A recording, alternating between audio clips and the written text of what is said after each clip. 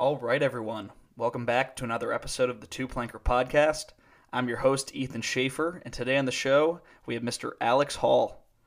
A Hall is coming off big wins at the X Games and the Beijing Olympics, so I wanted to check in with him and hear about how his year is going so far. Episodes like these usually bring in a lot of new listeners, so if you're new to the show, please follow us on Spotify, give us 5 stars on Apple Podcasts, subscribe on YouTube. However you listen to the show, get plugged in to help us grow and keep getting guests. Also, if you want to submit viewer questions, follow us on Instagram at twoplankerpod to get in on that for the next episodes. And yeah, that's all for the intro. Hope you guys like it. Listen, first the fat boys break up. Now every day I wake up, somebody got a problem with hope. What's up, y'all niggas all fed up cause I got a little cheddar and my record's moving out the store. All right, here we are back with another episode. And Alex, would you like to introduce yourself for everyone?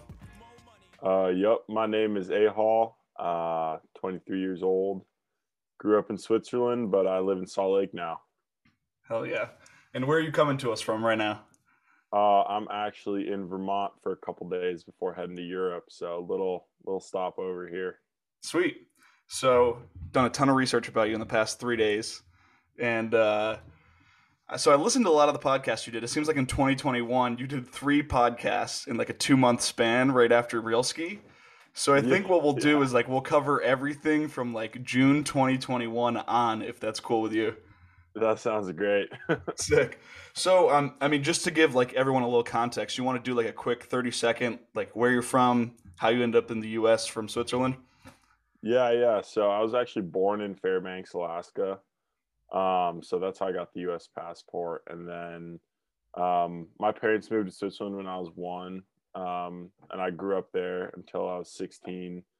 And then I was pretty into skiing, so I was trying to decide whether I'd go to like a school that allowed me to ski a little more than usual because I was just a weekend warrior back in Switzerland. So I was deciding between a couple schools, and it ended up kind of choosing the one up in Park City, which is super sweet. A bunch of people have gone there, like Joss and Colby and stuff. So that one seemed dope. And my dad's parents live in Salt Lake, so it wasn't like a super heavy move kind of because my family was still when I moved to the US when I was 16, my family stayed in Switzerland, so I kind of moved solo, but my grandparents were in Salt Lake, so it didn't feel like too big of a change. And I'd been to Salt Lake a couple times before, so it kind of seemed like it made sense. And then yeah, it's been sick ever since. I've kind of been based out of Salt Lake since then. So Cool.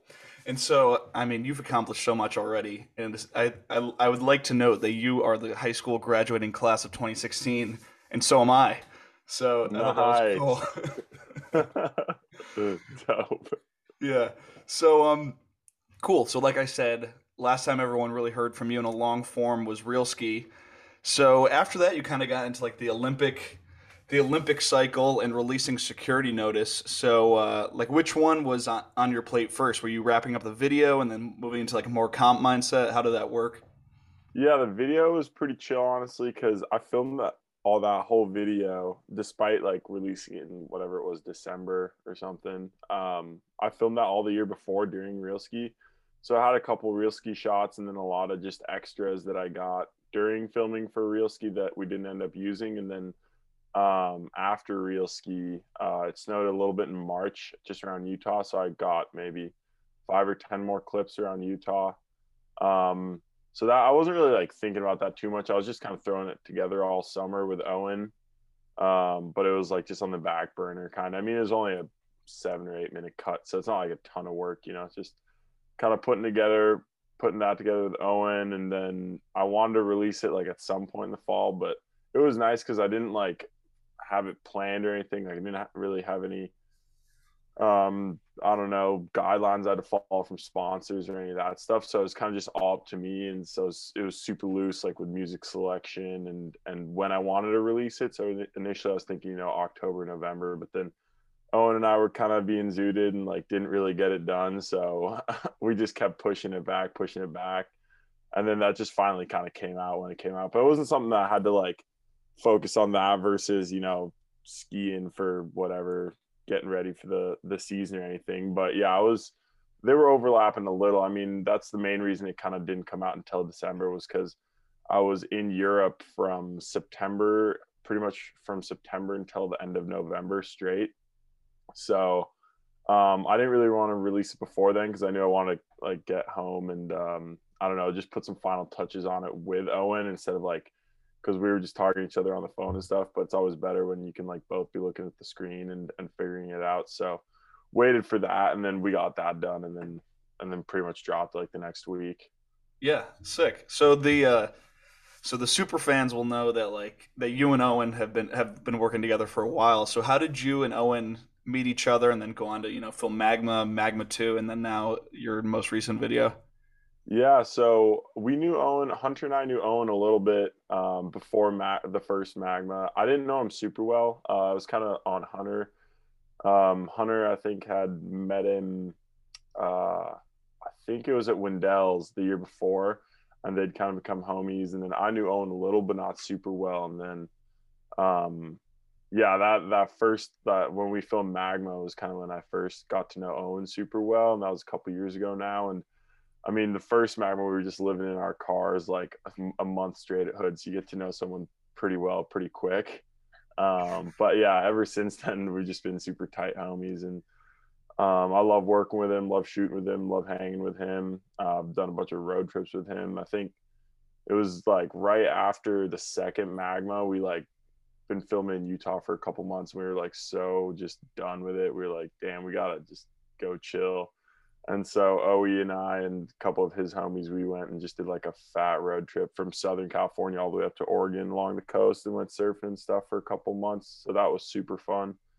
But yeah, no, I love Owen and his like I think the best filmer I know in my opinion. He's just so good with his work and he knows exactly what he's doing, like with the filming, but also the editing is like the best editor. So just work with him is a blessing. And it's nice when I've realized now after because this year I filmed quite a bit, but some of it was with Owen and some was on my own, just with Hunter, kind of just doing our own thing, depending on, when Owen had time. And it's real easy to forget how reliable Owen is and just like having a real good filmer by your side because you don't have to stress about like getting the shot. You don't have to stress about, what they're going to do because, they're going to be dialed. So having someone like that's super key, I think, to making good videos and just skiing with confidence. Yeah, I'm sure he'll appreciate that. So what's the difference between like filming with someone like him and you'll have to forgive me if I pronounce it wrong. Like filming with your real ski filmer Etienne, is that how you pronounce his name? Yep. Yeah. So what's like the difference between their two styles? They definitely have super different film styles. I think in terms of their work and their work ethic, it's actually really similar. Etienne's also so dialed, it's like crazy. But yeah, definitely different camera setups, different styles. I'd say Etienne's a little more traditional. He's got like the real big cams, real HD stuff going, which I still love, which I think is sick. But sometimes it's nice just to have a little more low key approach, But they're both real similar. They're both really dedicated. They work really hard. They love what they do, so they're into it, And I think a huge part of being a really good filmer is not only how good you are at filming, but how involved you are with helping with spots and the vision and all that stuff. So I've definitely worked with filmers before where, they're really good at their camera work, but they're not super into helping the actual skiing process or, the build or whatever it takes to get the clip. Whereas Etienne and Owen, like every spot we'll go to, both of them, like they're working just as hard as you to push all the snow. Or like for Magma, Owen's digging the whole time and then he's going to film the whole time as well. So like, it's just when you're working with a filmer, I think the most important thing is you want to see them put in just as much work as you, because you're both trying to reach like the same end goal, which is, make the best video you can. So I think, yeah, having a filmer with a ton of work ethic is like the most you could ask for. And then everything else kind of just falls into place, I feel like. Yeah, sick. So unfortunately, that'll probably be the end of the video talk because you got so many different aspects to you. And this was a huge year for comps. So what was your season like? Like, what was the road to the Olympics really? Because, if somebody on the outside, it's hard to like keep track of, oh, this was the World Cup and that got me these points, and then I did this contest with these points. So, like, what's the road for you to actually end up at the Olympics? Yeah, it's hectic. It's actually funny because there's always like all this pre-Olympic talk. It's honestly kind of annoying, I think, but in like the seasons leading up or the season leading up, and then over the summer, we keep getting like I just remember getting these random emails like, "You gotta do these events. This is your Olympic criteria." Blah blah blah. And like I never even read the Olympic criteria. I told myself I wouldn't. I was just like, it doesn't change anything. I'm still gonna. I want to ski my best at every event I do. So like, why do I need to read this criteria? And obviously, it's easier said than done. Like you'll hear something, you get caught up in it. But for the most part, I was just telling myself I want to ski like usual, treat it like a normal season as much as I can, even though it's going to be more competing and not overthink it too much. Because that's I think last time around I was a lot younger, but I don't know. I kind of just like overthought it too much and I took the fun out of it a little bit. It was still a fun season, but I don't know. I remember just like getting all wound up in these qualifying events, going to the Olympics, and in the end, I was kind of like, oh, that was dope. But I don't know why I put so much pressure on myself. It was still just a ski event in the end. So this year, yeah, just taking a different approach and trying to have more fun with it and not overthink it too much. But definitely like go as hard as I can. I mean, I went to Europe for a long time this fall. I don't know if it was necessarily because it was an Olympic year, just because I really felt like skiing, but I was over there from the start of September until the end of November, pretty much. So it was like 2.5 months over there. Did a ton of skiing and like for sure having a good like time in the fall and like skiing well in the fall can translate a ton to your season. And this year I just felt like yeah we got a ton of good days, had a ton of fun on the slopes and like learned a bunch of new tricks and stuff. So um I don't know. Yeah, that translates really well into the rest of the season. Kind of if you have like a good fall time, or like a good fall period, because it just kind of brings your confidence up. So that was the main thing for me. It was just ski a bunch in the fall and like try and just feel really, I don't know, on point on my skis, I guess, and Hmm. then kind of let it go from there. So when does like the actual competing start? Um, let's see. There was for the Olympics our first qualifier. I think our first qualifier. Honestly, I don't even I think it was a qualifier, but we had a slopestyle World Cup in Dubai in the fall. I think it was the end of November, and yeah, that course was tough. It was like super weird. It's usually like these real small jumps, but it's really all really tight together. And yeah, I didn't really put down a good run. I was trying some new stuff that I like wasn't quite dialed on, but I felt like going for. So didn't do well that one. And then next one was Big Aaron Steamboat, which was I think right at the end of November or started December, right in that window. So that was our first U.S. qualifier. We had that one, and then we had Dew Tour, which was like a week after that. Then we had Mammoth, X Games, and then the Olympics. And this year was kind of weird. The main reason I didn't really know what was happening with the criteria, or like didn't really like want to understand too much, is like there's this double like it used to be just US qualifiers or like there used to be just be qualifier events, but now it's like there's qualifier events, but you also go off the FIS points list and this combination thing. And then because of COVID, I think a lot of points were being frozen or like carried over from past seasons. So I think people had rankings from like a couple seasons back. So I didn't even really understand what was going on. And at a certain point, I was like, oh, this is like way too complicated for me to understand. So I'm going to try and just, I don't know, just go with it. Like if I ski well enough, hopefully I make the Olympics, but it's not worth like trying to, you know, think about all these points and then, oh, were my results from last year good enough for me to make the Olympics? Cause like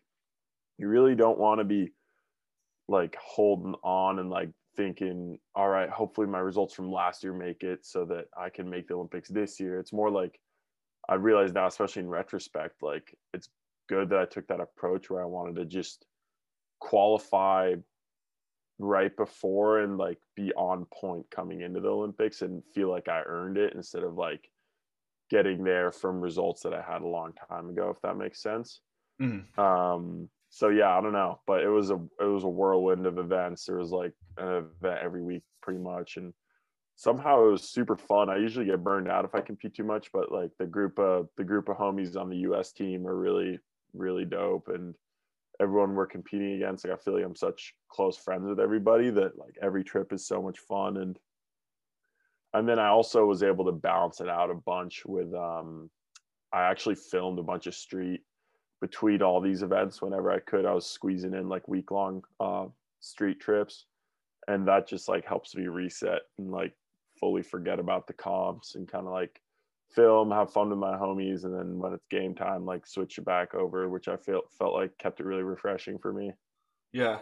What do you like your what do the coaches and sponsors think when in between comps they see like clips of you out in the streets like hitting sketchy like rusted handrails? I don't know exactly. I think the sponsors, I mean, they don't really know what's going on. I'm not like updating my sponsors all the time. Like they they're down with whatever I do. I think for my coaches, they never say anything. I've always wondered like what they think, but my coaches on the US team, Scogan and Dave, are like such homies. They like totally get where I come from as a skier and like why I do it, why I have fun doing it, and like what makes me want to compete. So like they've never mentioned anything when I mean, they'll call me to like try and plan or whatever the next comp, for travel and that sort of stuff. And I'll tell them I'm in like wherever, Wyoming on a street trip or something. And they're like super down. They never mention anything. So, no, everyone seems to be pretty game and pretty down with it, at least to my face. I don't know about behind my back though. Yeah. So like behind the scenes with this team because I mean in the research I did it seemed like you were big into soccer for a little while. What's the vibe like with the US free ski team versus like a team sport? Are you guys all yeah, it's kind of hard to put into words, but what are the vibes between a team sport and an individual sport where you're kind of competing with the guys that are on your same team, quote unquote? Yeah, for sure. No, I know what you mean. And I think honestly, it's kind of crazy because I think this year, especially, and I mean, maybe the last year too, it's been pretty similar because in a team sport, obviously, you're all kind of competing for the same reason. You want to beat whatever you team against, but you're also like all friends on the team. And I think with the team now, we're all like such a similar age and we're all such tight homies that obviously we're competing against each other. And like on a year like this, it's whatever, there's 6 or 8 of us on the pro team, and then only 4 of us get to go to the Olympics. So that's like kind of tough, but I feel like we would have all been stoked for any of us to go. It's just kind of skiing your best, your personal best, and like not worrying too much about everyone else. And I think from what it seemed like, we all did a pretty good job at that, like not getting too caught up in like the whole whatever qualifying points and all that stuff and trying to like beat each other for the whatever the 2 spots or the 4 spots. So I think we're all just super supportive and out there to have a good time. And I know it sounds super cheesy, but it's like it's pretty true. And I think like we have coaches on the team and they're homies. They help a lot, and they especially help with travel and logistics and all that stuff and just being up there for moral support. But like I feel like a lot of my what I learn and feedback I get is actually from the homies on the team. Like I'll frequently I'll go up to Colby, Mac, or whoever, and I'll ask like whether they think this trick or this trick would be doper in my slope run, or we'll work on like a trick together at one of these like camps in Europe in the fall or something. So I think getting a lot of feedback from your friends on the team is like that's how we get as good as we are, is kind of feeding off each other and like helping each other out with tricks or just talking about stuff. So I think I wouldn't be where I am right now in terms of like who I am or my skiing ability without like any of the homies on the team. So it's pretty dope dynamic. And I know obviously there's like the flip side where people think like, the World Cups and the teams and the team dynamic, which I agree with, sometimes is a little overwhelming. Like sometimes it feels like it'd be more fun if there wasn't like this crazy, all these national teams and all this stuff. And that's why it's really refreshing to go to a place like Kimbo Sessions or a Slush Cup or something where you're just in a big group of homies and there's no, you're not staying with Team USA or Team Canada or Team Norway. You're just rooming with whoever you're homies with or whoever you got like assigned to, and it's just sick to like both are really cool, I think, which is pretty awesome about a sport. And I wish we had a little more of the, just all hanging together without the teams and that stuff. But even on these trips and like these World Cups, it's not like I'm just hanging out with the US guys. Like, yeah, I'm rooming with them, but I try and like go ski with everyone else as much as I can, or like after we'll go do something after skiing. It's been tough with COVID the last couple of years, but like usually we're all trying to do some form of hanging at some point. Hmm. So when you're traveling with the U.S. team, excuse me, you guys are staying like in the same hotel room. Like you usually have to, get a double room with somebody. Yeah. Usually it's Colby and me in a room, or sometimes I'll be with Mac. But Mac and Cody usually room together, and then it's Colby and I. So yeah, we're usually in like a room with two queen beds. Sometimes though they've been pretty good about getting our own rooms, which I have like no preference honestly. I know that like Mac and I especially are pretty down with like just sharing rooms because it's we don't want to be like loners. So we're usually sharing rooms, or like for a lot of these camps that we do in the fall, we just got like a big house or apartment, which is super fun. We when we went to Austria, Dubai, we were there for like 2 or 3 weeks, and we were staying in this like super dope house that had like some fun games, and like we were playing cards every night, and it was pretty sweet. So it's definitely, I think we all enjoy it more when we can get like a big crib or like an apartment where we can all vibe together. Yeah. Is there anyone that like when they're doing the room assignments, you're like, dude, I really hope I don't have to room with so and so. Like they snore really bad, or one thing or Not the other. really, not that I know of. Maybe I'm one of those guys. I have no clue, but I feel like we're all pretty like down with whoever. It kind of just ends up being like the same people as usual that room together. But like, yeah, I really don't care who I'd room with. Like, I'd be fine with any of them. Yeah, that's sick. Um, so do they let you? Does the team help you bring anyone along with you, like your girlfriend or your family or anybody like that? Um, Not really. I mean, especially with COVID, it's been like Oh pretty yeah. tight ship. Like we got to test into a bubble, and it's like just us pretty much. So, and they're not really that down for us to, like have people visit or that sort of stuff, just because we're COVID testing every single day at these events, and like it seems a little strict sometimes, but like also I get it. They want no one to test positive, and they want to keep whatever. I'd like to have go hang out with my family or like have my girlfriend over or whatever, but then obviously I don't want to put anyone else in a weird situation, like if they're sketching on COVID or whatever. But like if we do want to have someone come over and hang, like even if the coaches aren't down, usually like we'll at least check with like all our teammates, and like the boys are always down to like have people over, honestly. So we just kind of keep it low key and try and play it like kind of safe. But for the most part, we're just kind of keeping to ourselves at a lot of these events. Yeah. Where does X Games fit into the whole season? It's right in January, so that's getting like super close to the Olympics. Do you know you at that point you already know if you're going to the Olympics or not, correct? Yeah, so we went straight from Mammoth, pretty much straight from Mammoth World Cup to X Games, and Mammoth was our last Olympic qualifier. So at that point, we knew the team right after the event, and then yeah, that was kind of put X Games in, I wouldn't say a weird spot, but like an interesting spot where there was some people who ended up not going to X Games because either they got COVID or they felt a little sketch on COVID. So I know some people were thinking that the team was also kind of being a little bit on edge in terms of whether they, I mean, it wasn't a question of whether they'd let us go or not, because it's, if the team didn't go, I'd still go to X Games, but it was just of whether they'd like send a full staff to X Games and stuff, which they still ended up doing, which I thought was really sick because I know a lot of other national teams didn't. So like the Canadian team didn't send any staff or coaches and made their athletes pay for their own stuff at X Games because they didn't want to get, get their athletes COVID or something right before. So it was pretty sweet that the U.S. team, was down to send the coaches and like get us a place to stay and stuff. And I don't know, for me, I was just kind of thinking of it as like normal X Games. Like I didn't want to, like, yeah, the Olympics was after, and like the main thing I think everyone was thinking about was COVID, not like getting hurt or anything. But for me, I was just thinking, I mean, I'm just gonna treat it like a normal year. I want to go to X Games and like do my best. And yeah, the Olympics is after that, but like one step at a time. I don't need to be thinking too far ahead. Yeah.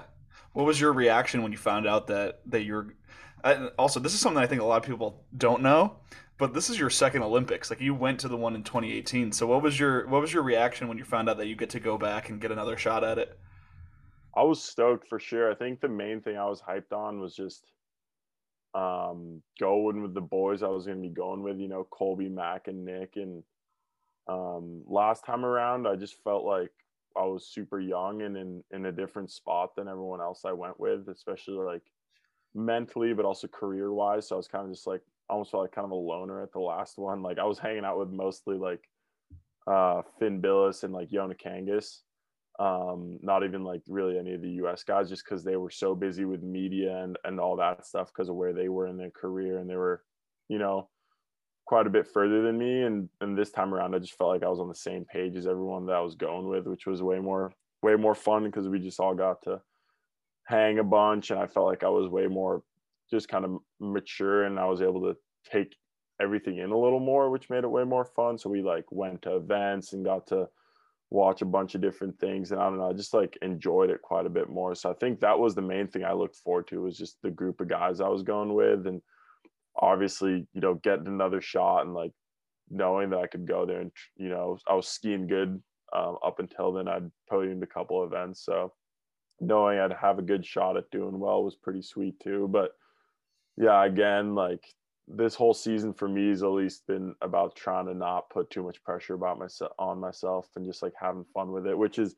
way easier said than done because it always kind of gets to you. But I think trying to stay in that mindset has helped me so much with keeping it fun, and I think skiing well as well. So Sick.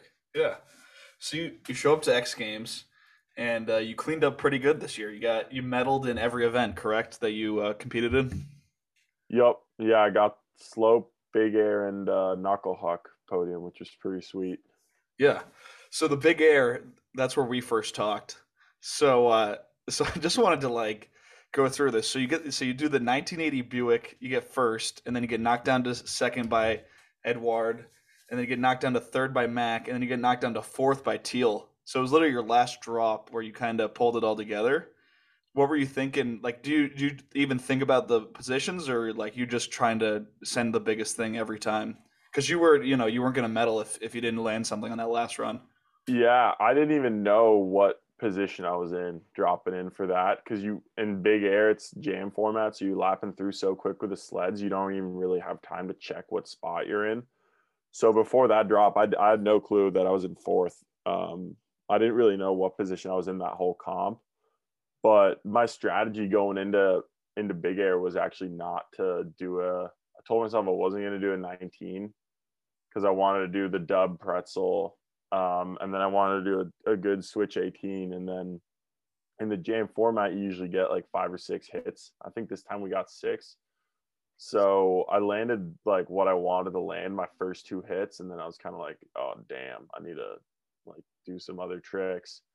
But I told myself I didn't want to just like go out there spinning as much as I can, which I ended up doing, which was like bummed me out a little bit. But obviously I was still hyped to land those tricks. But so yeah, I landed those first 2 that I really wanted to land, and then I was like, all right. And then everyone else started chucking like crazy. Like the level was insane. So I was kind of got inspired and stoked off the other boys, and it was just like, all right, I'll just go try and do the 19, see how that feels. And then I wasn't like I was telling myself I definitely wasn't gonna do the 19, but I wasn't even thinking about the 21 like at all that whole week or like that night before. I didn't think about the 21 until like until like probably two, like I think the run before that I did a switch 18 and just wanted to feel out how much airtime I had. And until after that switch 18, I wasn't even thinking 21. So I was kind of just like in the moment, like might as well go for it since I got another hit left. And yeah, I don't know, it worked out, which was dope, but it was also kind of just like a spin to win vision, which was like a little bit of a bummer. But I'm not gonna like downplay. I'm not gonna be bummed on a new trick that I learned, and then like landed and survived. So like I'm hyped on that, but definitely would have been cool to like take a little different approach, but I'm not going to complain about, doing well and skiing my best. So I was still super hyped. Yeah, that's sick. And so, what was like the decision to do a switch? Like, is it just an easier rotation for you starting switch? Yeah, for sure. It's like, if you think like, for me at least, when I think about it, the Switch 21 is kind of similar to the 19, but it's just a Switch 180 into it, which I guess makes the trick easier because it's similar to something else I had done that night. And but if you did it forward, it would be like this whole different. You'd have to do like a whole nother wrap in it, which would be crazy. I don't think anyone's done a forward one. I think, yeah, people have done the forward 19 and the Switch 21, but no one's done the forward 21 just because it's just a little harder forward. I think, especially to wrap into like an extra wrap. So I think that was just the main reason it seemed easier. Like I think for a lot of us, like if you ask us, like switch tricks can be easier sometimes. So Yeah. um, yeah, I don't even know. Just like I was like, well, it seems similar to 19, so might as well try it switch, I guess. Yeah. And what's up with the grab? At this point, it's your signature. I think it's probably just a way to spin faster now. Yeah, initially it wasn't. I was actually really stoked. Like I learned that grab a long time ago, and I definitely wasn't the first one to do it, but it's just like I hadn't seen it from a ton of people. I think I probably got inspired by someone to like try something along those lines. Someone had done something similar. So, but yeah, I did that like a long time ago, probably 6 years ago. I was just doing like switch sevens and cork nines, and then I remember X Games Norway they had in the spring one year, in May, on like a city big air, like a scaffolding, and I learned a 12 on that jump with a double grab. And I remember thinking like it was like really hard for me initially, that grab like with doubles, because it was like it would lock me up so much. And yeah, it scored like super well at that event. I ended up messing my tricks up in finals and got fourth, but um yeah, and then I just like got used to it and got good at it, and it definitely like helps me spin with tricks. I mean, I think like I also do a lot of like the bigger spins with just like lead Cuban or lead stale, if you want to call it. I don't even know what the difference is, honestly. But so like adding the double grab doesn't really make it any harder. So I think to myself, like, all right, I'll just try the double grab. But yeah, I don't know. I ran with it for a couple years now. I'm pretty over it. So and I mean, I didn't call it the Buick. Someone else called it that, like on TV one time. So I'm not really like super down with naming tricks. So I definitely didn't call it that. But yeah, I don't know. Just ran with it, and it worked.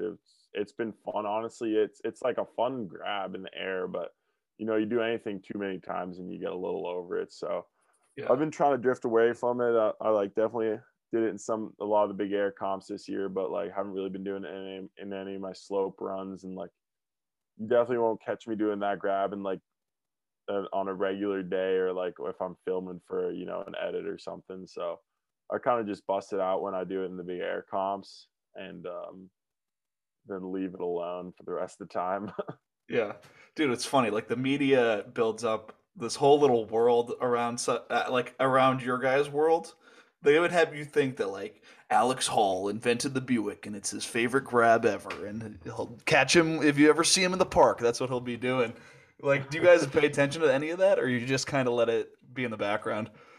I don't really pay attention to it too much. I mean, definitely I heard like some of that stuff, and it's like pretty funny. Like Wallish mentions it like every comp. He'll like mention that grab. I don't even know if he was the one who invented it or invented the name, or if it was someone else. But I mean, yeah, I don't want to be known as the Buick guy. I feel like I do a lot more than that grab. So, um, but yeah, it's funny that people are hyped on it, I guess.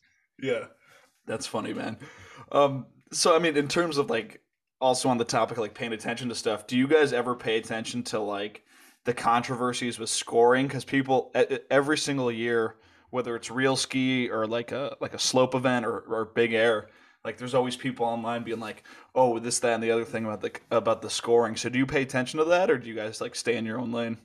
Um, I mean, we hear about it. I don't think we like go out and like read all this stuff about whatever is happening. But I mean, obviously you hear about it. But I think we're all pretty like used to it at this point because there's controversy at every event. It's like Mhm. if someone's gonna say this guy should have won, someone's gonna say that guy should have won. That's the problem about a judge sport, you know.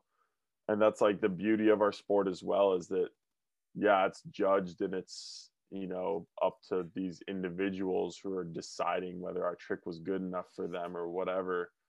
But then that's why I love to film and do other things because there's so many aspects to skiing and it's not all about this one aspect where some random guys deciding whether your run was good or not because like who really knows whether your run was better than anyone else's run all depends on the individual. Like it's so up in the air as to what's harder than another thing that it's just kind of up to interpretation. And I think the judges are pretty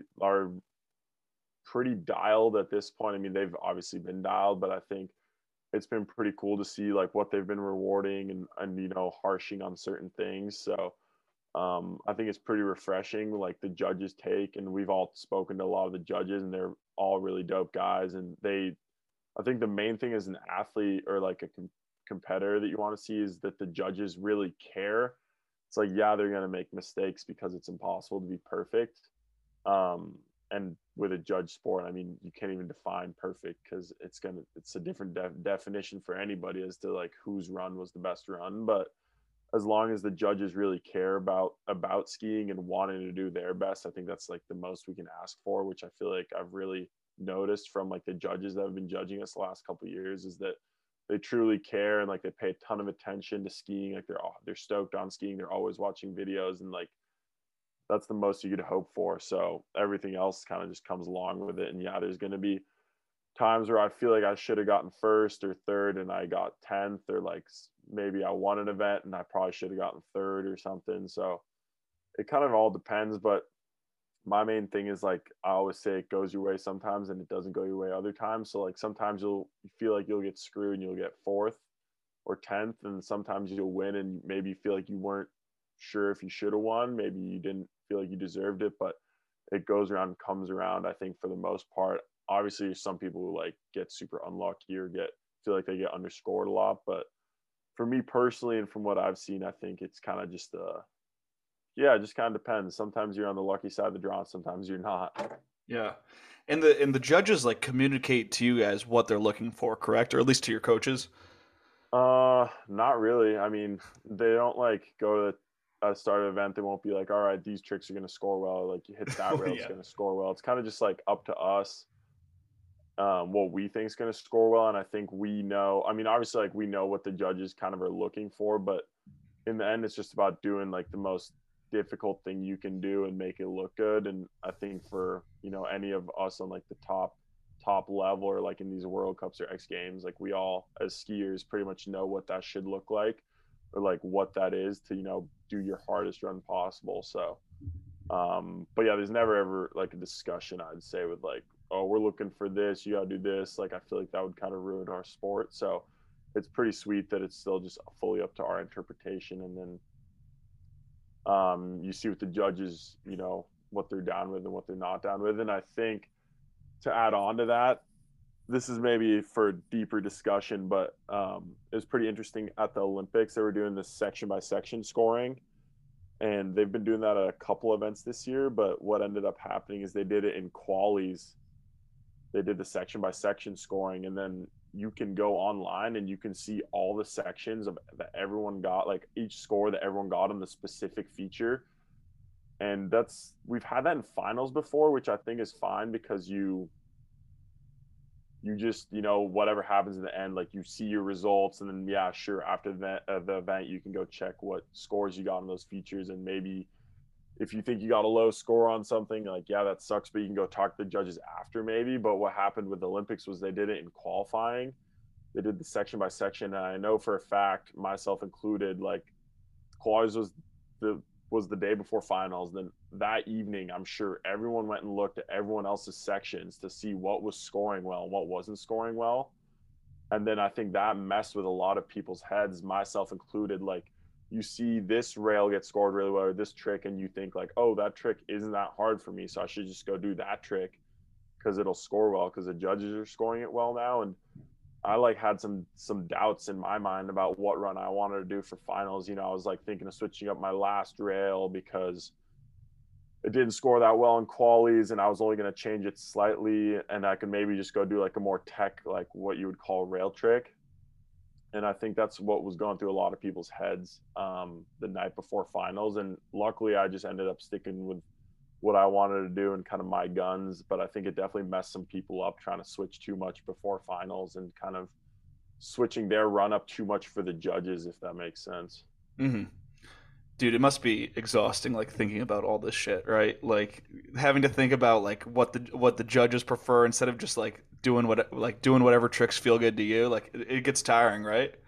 For sure, yeah, it definitely gets tiring. But then I think that's the main reason this season has been so special for me is I really haven't thought about that much. Like for sure, I can't just claim I didn't think about it at all because then otherwise I'd go do cork threes down the run. But like for the most part, I've kept it so I think true to what I want to do that it's been really refreshing and really fun and not hard to think about these slope runs because I just go out and I'm like, okay, that seems like a really hard trick, but also seems like I'm gonna have a ton of fun doing it, and so I'm gonna go do that. And like that's what like my Olympic run was all about was just T to B, like pretty much all the way through the course. I was just like thinking of tricks that I'd have a ton of fun doing, but that would also be really hard for me. And it was like this for me personally, like this perfect kind of I don't know, I guess compromise of like doing tech and like what you would call more comp oriented tricks and just like having fun with it. And I think that's what like has kept the season so interesting for me. Yeah. Sick. And so before we fully depart from X Games, so you won Real Ski last year and the fan favorite. So in theory, you would have gotten reinvited to Real Ski, but they didn't have one this year. Do you have any behind the scenes insight into what the hell happened with Real Ski? Yeah, I don't know. I'm bummed it didn't happen this year. I think if it would have happened, I wouldn't have done it just because with something like Real Ski, like I've always told myself if I do it, like I'm gonna put 110% of my effort into it as much as I can. And with how many events we had this year, I don't know if I would have found enough time to do it. So I don't know if I would have done it. But yeah, I was bummed that it didn't happen. You know, I think it's such a great opportunity for especially street skiers and people coming up through the ranks. If they put out a really sick video part the year before to try and get a spot in that because it's just a bigger audience than maybe is used to watching street skiing, which I think is really cool. And I'm not really sure why it didn't happen. I mean, I knew that like obviously it's tough with whatever budgets are going on at X Games and like trying to make the whole thing work. I saw a little more behind the scenes, like being part of it last year and talking to like some of the TV producers who were making the show and stuff. It's just like tough to make it work with money. There's not a ton of money like in it, and like we don't get a ton of money to do it or like to make it. So I think just budgets were tough, and then there was a couple things that were controversial last year with like leaking shots on Instagram and people getting pissed off and all this. I think all this extra stuff. I mean, obviously, controversy and people talking about your event is like like they say, any sort of media is good media in a way. Like if you're getting attention, it's a good thing. But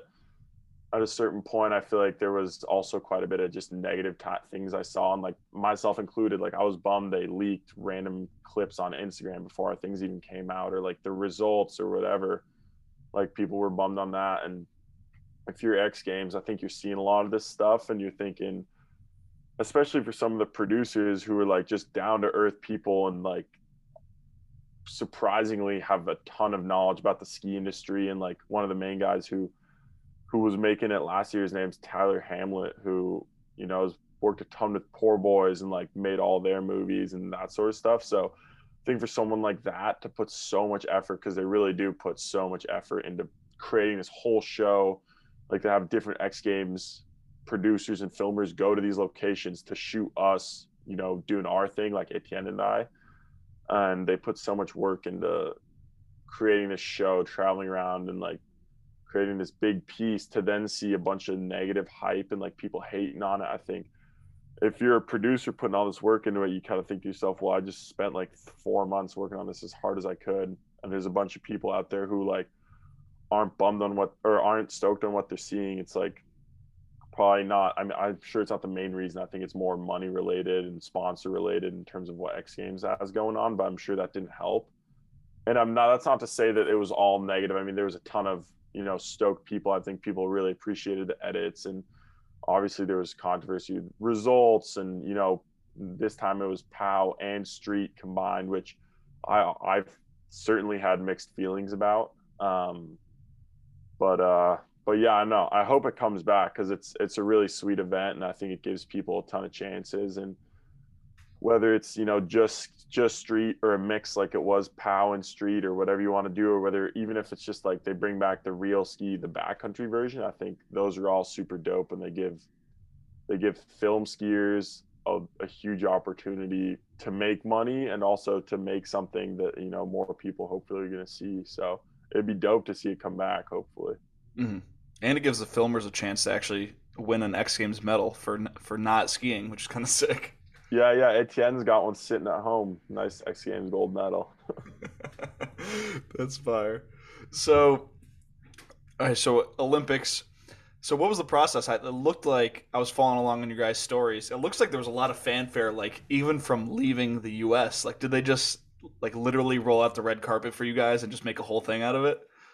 Yeah, it was pretty funny. The departure was definitely a little extravagant. I mean, so what they had us do is they got us on a private charter flight because of COVID and trying to keep us all in this bubble. So we went to LA first and did like what they call team processing. So we got like all of our gear, did a bunch of COVID testing, filled out a bunch of different forms and all that stuff.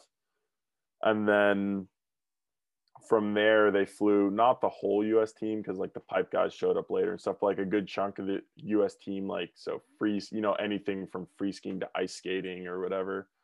And it was like maybe, I don't know, I'd say there was like 100 athletes on that flight, maybe more, plus a lot of coaches and staff. So it was like a pretty packed flight, like full on, just massive plane with like a whole team USA, which was like pretty cool. They stuck me in first class, which I was hyped on. I don't know how they decided who was going in first class or not. I think it's because I'm tall or something, but I took it. I've never flown first class international, so I was down. And yeah, so we like departed this like private hangar zone in LA somewhere, and had a bunch of people come and watch. It was like pretty funny, honestly. It was kind of weird, but it got us all hyped. And then yeah, we were just booling on this flight that went from LA to Korea, and we had to do a layover in Korea so they could switch the staff, but they wouldn't let us get off the plane. So we landed in Korea and we're like just on the runway for 2 hours, and then did another couple hours to China. So I think we were on that plane for, I think it was like 17 hours or something. So it was pretty long time on the plane, but it was pretty fun because it was like, yeah, all like Team USA athletes. I got to meet a bunch of people, and like I was in first class, so I got to sleep and like eat good food. So it was like honestly pretty dope. Like in terms of like the packing up, are you seeing like all the gear from all these different sports and you're like, dude, why do those skiers have guns? What the hell is going on? Like, are you looking at Yeah, all the other athletes? not really. I think, I mean, the for sure, like we were looking at all the athletes, like they had like everyone's got their own bags they got to bring and stuff. But I think the main thing I noticed in terms of like, it was just like absurd how much stuff they gave us. Like our opening, closing ceremony kits. Then we had like our ski gear. Then we had like our village wear. So I think we all flew with four bags and a ski bag to China, which is like absurd because like just managing four. Like usually I'm like bummed if I have a suitcase and a ski bag, So like managing four bags and a ski bag, and like when we landed in China, like taking it on and off all these different buses and like getting into the village was just like so overwhelming. But that was the main thing. It was just like way too much gear. What was up with all the fits? It looked like one day you guys like just went to like Ralph Lauren and got decked out. What was that process like? Yeah, so that was in LA. So Ralph Lauren's like the opening and closing ceremony sponsor. So they like deck us out in these crazy like opening closing ceremony kits, and they have like a lady there who's measuring your measurements and like getting you all this fitted stuff, which I was like is kind of funny because all of us as like free skiers were in there trying sizes. I'm like, oh, like, can I get this size? Like, this feels good. And it's like an XL or a dub X. I think she threw me in like a medium or something. Like, it was the most fitted thing I've worn in years. And so that was pretty funny. And then, yeah, Ralph Lauren gives us some like stuff to wear in the village, just like whatever village gear they call it. So just random pants and like sweatpants and hoodies and that sort of stuff. And then Nike's more like the village wear sponsor. So they give us like some shoes to wear around, and like they gave us like some more snow boot type of things that were actually super nice because it was really cold in the mountain village that we were staying at. So we just get kitted in like all these different clothes, and then it was kind of fun. Like you get to wear different kits like most of the days, and just like the first like 5 days we were there, because we took that private charter over. We had like 5 days, I think, where we did absolutely nothing because our first practice day for Big Air didn't start till a couple days after opening ceremony. So like in those days, all of our main like activity was just like checking our kits out and like looking at the clothes and stuff, which like at least gave us something to do. Yeah. What's a young gun like Mac Forehand doing at his first Olympics, getting all this free shit? Is he just like I'm just trying to imagine because you guys are all so young. He was hyped. We were all stoked on like the gear. Mac was definitely hyped on like checking everything out, and like we were like coordinating our kits so we were matching and stuff for the first couple of days, which was pretty funny. We then by like the 5th day we were pretty like lazy and over trying to match our kits, so we didn't do that for the rest of the Olympics. But the first couple of days we were like just doing that stuff, and it was pretty fun. Like we were a little bored those first couple of days, but we were in the Big Air venue village, so that was the village down in Beijing, where we were the only snow sports or like the only athletes in snow sports, and then all the other athletes were ice skaters, so like figure skating, speed skating, short track, and all that stuff. So it's like athletes that we like never are around ever. So we were just like the first 5 days we were just like going out and like hanging and meeting like random people, which was super fun. So we were meeting like hockey players from different countries, ice skaters, and like made a bunch of homies, which was pretty dope. And I feel like we were kind of like the odd ones out, like pretty noticeable, like wearing our gear that was like a little baggier and like just kitted a little different. And I feel like our attitudes are a little different, like a lot more relaxed. So like a lot of those sports, like it's like heavy, you know, training regiment. Like people are real focused, real serious. So being the odd ones out was kind of funny because like people would always be hyped and like come up and talk to us and be like, "Oh, you guys are like the skiers in town, right?" So it was like, that was pretty cool. I think we all had a good time just getting to know a bunch of other athletes those first couple days. Yeah. What other countries had some good kits? Damn, there's a bunch of fire kits. Canada got kitted by Lululemon, which was sick. They were all balling in like pretty nice stuff. And then what else? I mean, a lot of the countries get really dope stuff. I think Canada's probably had the sickest amount of gear and like just like different fits and stuff. But there was like a lot of the opening ceremony stuff's like funny to look at. Like the US always just goes like way over the top, trying to be like fashion with it and stuff. So like we were looking like, I don't know, NASA space people in the opening ceremony kits, which was pretty funny. And like a lot of the other countries keep it way more low key, which I think is pretty sick.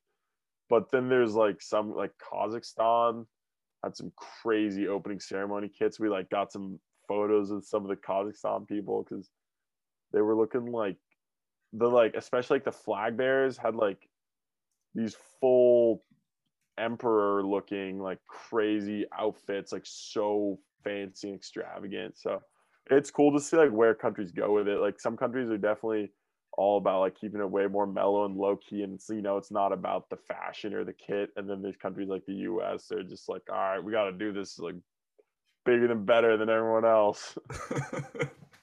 Oh, that's funny, man. And so like in terms of like getting to the event and then opening ceremonies and all that, how did this compare to Pyeongchang in 2018? I've like gotten this question from like just some friends and family, and like I don't even really know. I don't really remember that much from the last Olympics, honestly. But it felt pretty similar, honestly. I mean, with COVID, we were like wearing masks everywhere and getting COVID tested every single morning. So that was like kind of different. But in terms of the opening ceremony, it felt like similar-ish, I would say. And like getting to and from venues, like there's all these specific buses and like Olympic buses that you take to get to and from places. And this time around was a little different because we had to like stay in what they call like the Olympic bubble. So we couldn't leave like you get on a bus and go somewhere, but like you'd still technically be in the Olympic bubble. So everyone around you was tested, like all the employees and stuff. So we never like got out of that specific bubble. Whereas like in Korea, like I went skiing a couple days, like local resorts, that sort of stuff. So we weren't able to do that, but I mean, it felt normal. I'd say from what I experienced last time, it was pretty comparable. Yeah.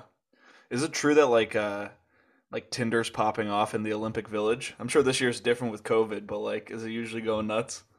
I don't even know. I've had girlfriends. So I wasn't on Tinder, but I've heard that. I didn't really notice honestly. In Korea, it seemed pretty mellow from what I can remember. And then this time around, I don't know, it probably was popping, but like everyone was so strict on COVID, and especially everyone else's teams was so strict on COVID that like I don't think anyone was like hanging out between teams because it was just like no one wanted to test positive, right before the Olympics or put anyone else in a tough spot. So yeah, I don't know how much hanging out there was going on, honestly. It was like a little more reserved, I'd say. Yeah, definitely. Damn. Yeah, it's a bummer that it all had to take place during COVID because that must have been a huge pain in the ass. Yeah, for sure. But honestly, it was less bad than I thought. Like, yeah, the dining hall looked insane with like these plexiglass windows between everyone, like these sectioned off like little zones. It was like kind of crazy looking, but all things considered, like getting getting COVID tested every morning kind of sucked. But like I was still able to hang out with like most of the people I wanted to hang out with, and like at the dining hall is the main place we'd go there to like talk to people, or like there was game rooms that you could go hang out with, at, and there was like pool and ping pong and all this stuff. So we'd go play ping pong with a bunch of people. So it wasn't as strict as I thought it'd be, and I honestly didn't. It personally didn't really affect my like experience that much. I thought like it was a little weird with like less spectators at a lot of events and that sort of stuff, but like I still had a great time and like it didn't affect my experience too much. That's sick. So in terms of, because you mentioned the dining hall, in terms of like food, I know that when professional teams travel, they'll bring like a chef and like they'll just have like a pretty strict like regular diet. Did the U.S. team do anything like that, or are you guys eating whatever the IOC is providing for however long you're there? So yeah, last time in Korea they brought a chef, and like there was this place we could go to and like they'd have cooked meals and stuff. But this time around, I think because China kept it so strict with allowing, a specific amount of people to come, that the US team couldn't just bring a ton of people. So we were just eating dining food meals, which was like same as last time. Like the dining hall is like it's good enough and there's a ton of options, but by like week 2 you're pretty over it. So that was fine. And then we had this place that was called like the Team USA headquarters, or I forget what it was called exactly, but it was like this apartment in one of the athlete buildings where we could go, and there was like we could go do PT there and like go hang out. There was like a room to watch, events out with like a nice TV and that sort of stuff. And they had like a ton of snacks and different camping meals that like you just put boiling water in, and those are honestly like pretty good. So we'd like do the dining hall sometimes, do the camping meals sometimes. So we'd like try and switch it up, but the food was mediocre for sure, but nothing less good than the last time. Yeah. Is it all like Asian cuisine, or do you get some variety? No, it was pretty much like everything. They got a bunch of different stations. They had a lot of Asian food, but they had like pasta.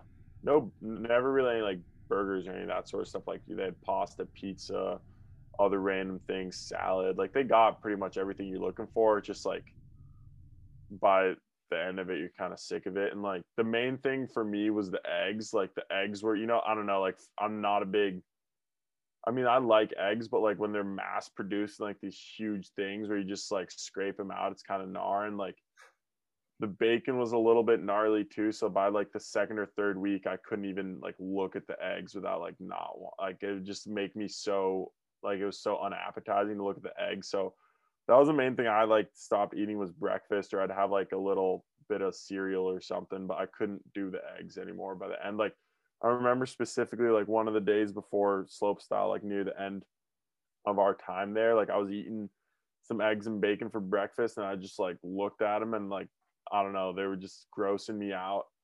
And so I put them to the side and I was like eating some fruit or something, and the eggs were just like sitting there in front of my face, and I had to like go and like throw them out because I couldn't focus on my food because the eggs, I just kept looking at the eggs and was so not down with them. That is funny, dude. Yeah. So I after that one I didn't mess with the eggs anymore after that one. Damn. So, I mean, so you look from our perspective, like on TV, the Big Air venue looked like you guys were like, and I know that this isn't the case, but it looked like you guys were like in this industrial wasteland, completely removed from the mountains. So did you guys have like two hubs for competing? Yeah, so Big Air was in the city. So we were at they called it the Beijing Village, and then Slopestyle was up in the mountains, um, at the Zhangjiakou Village, I think. I don't even know how you pronounce it, something like that. And they were like, it was like a 4-hour bus ride between them. It was pretty far, or like 3 or 4 hours. But the bus goes like really slow. So I think by train or by like normal car, it takes like 2 hours. But yeah, the Big Air venue was in like this crazy um, shut down. I think it was a steel factory. Um, and yeah, we were seeing all the memes and stuff about the venue. It was so funny, but we were talking about how like everyone was freaking out that it wasn't in real mountains on real snow, but like that's Big Airs are always like that. Like we always have city Big Airs. You know, like we've had city Big Airs in Atlanta, Georgia before, so like it's not that different in that aspect to where we're skied in places that don't have any snow. But I think that's why they do. You know, that's what's cool about it is bringing these venues to. I mean, in this case, no one could really come watch, but like having a Big Air venue in Atlanta, Georgia is sick because none of those people ever watch skiing, and it's right in the city, so it's so easy to come to. And yeah, it looks weird to be skiing at a place that doesn't have any snow, and I know a lot of people are like hating on that, but it's really just pretty cool, I think, to bring it somewhere where it's a lot more accessible for a viewer. And for sure it was a little weird to have in like a rundown factory that like I guess looked ugly on video, and there's these huge smokestacks in the background. But and I don't know if this is what they're actually doing, but to me, when we were driving through this, because you come through and drive through this factory area, kind of the Big Airs at the back end, and who knows if this is something that they tried to make it look like or was actually going on. But this old factory that's shut down, it seems like they're trying to repurpose a lot of it. So they got the Big Air venue in the back corner, and then they were doing construction, and like a lot of these places, they were kind of redoing the bottom floors of these big buildings and putting like nice big glass windows in them and stuff. And to me, it looked more like they were going to put like almost like an outlets there or something. It's kind of like the vibe I was getting from it. So it seemed like by this summer and like a year or something, they're trying to have like a whole outlets area. And despite it being like the big structures are pretty ugly, I mean, I think they're actually pretty like incredible to look at. Like they're really pretty crazy, huge structures, but there's a lot of free land between these places, and they have really nice big lawns and stuff. So it seems like it's a place they want to try and turn into like a hangout and like an outlets and people to go. And there's like a bunch of parks and stuff in the area.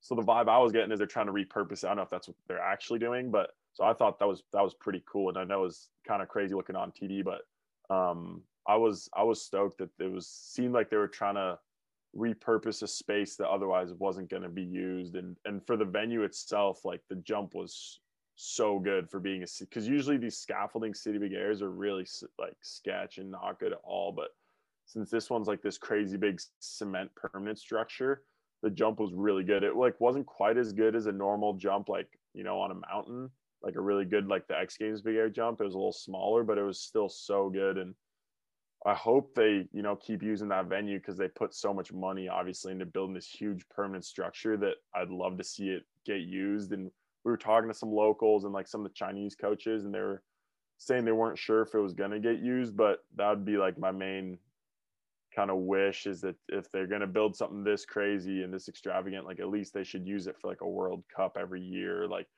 maybe the Chinese team can like train on it or something, but like try and make it have a purpose in some sort of way, not just build this huge crazy structure for one use at the Olympics, because that's what happens a lot of times with the Olympics, which is kind of a bummer.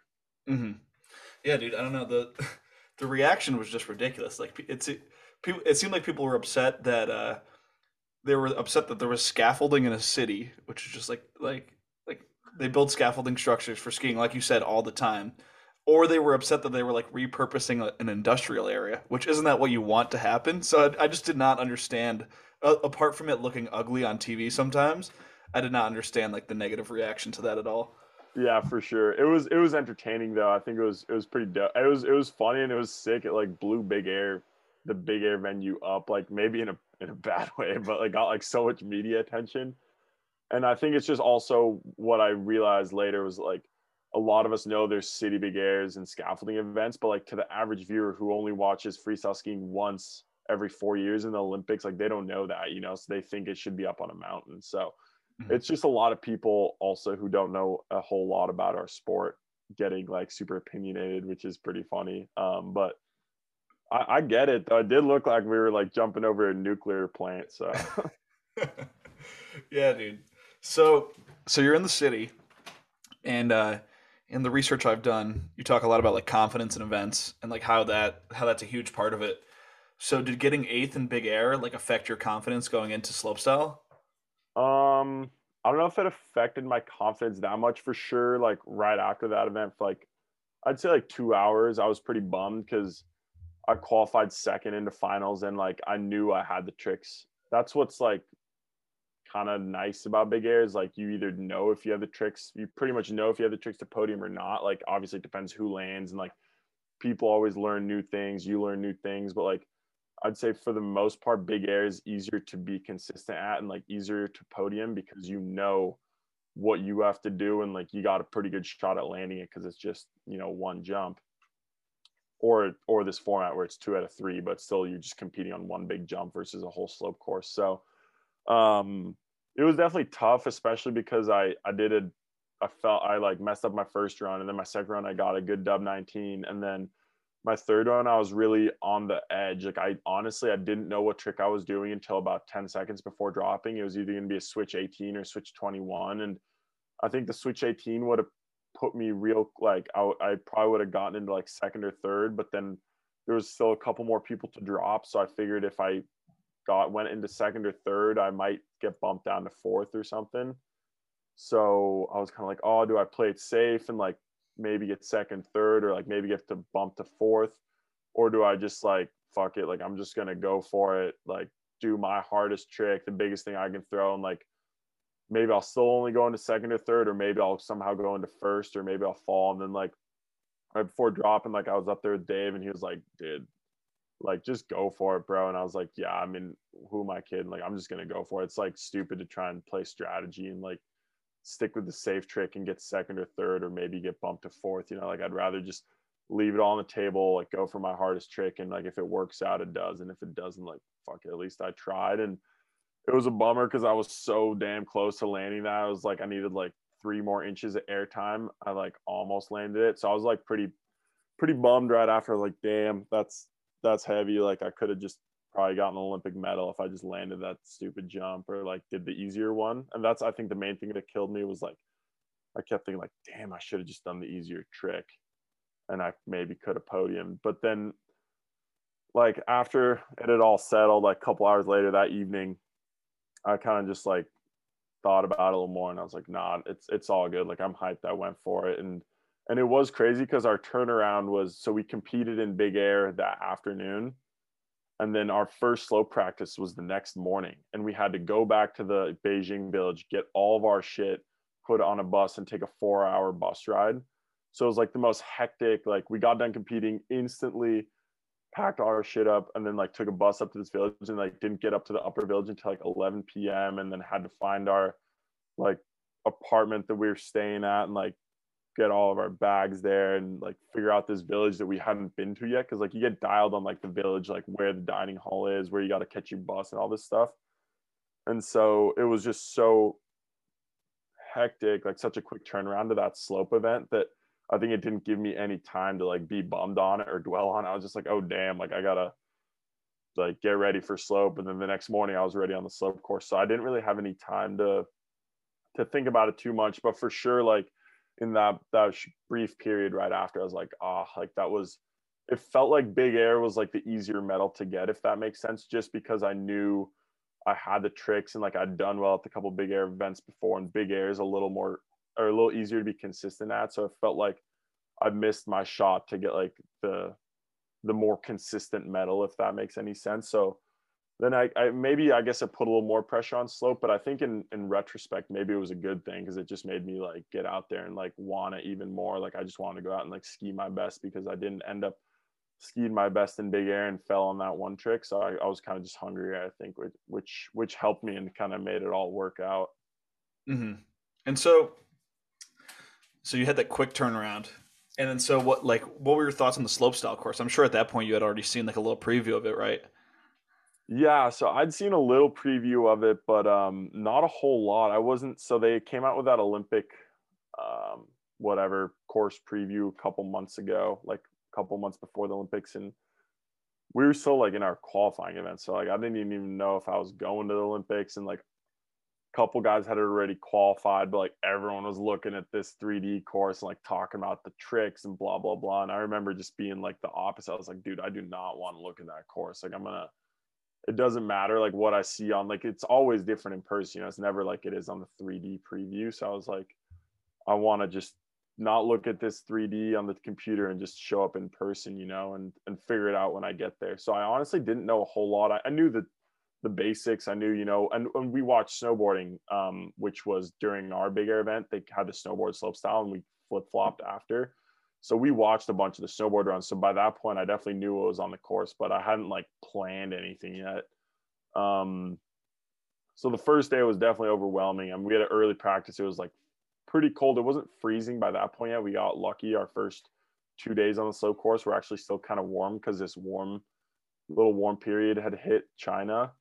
So that was nice that it wasn't freezing. But yeah, overwhelmed for sure. It was tough. Like managing the speed was really hard because it was pretty windy and that course is real steep and icy. So like you had to be pretty on point with like knowing your speed and stuff. And the first day or two, I was like either knuckling or overshooting the jump. So that was pretty hard to like figure out mainly the speed. And then the rails were really long and pretty intense too. So a little overwhelmed the first 2 days, but it was sick because they gave us 3 full practice days, which usually we only get 2 at World Cups.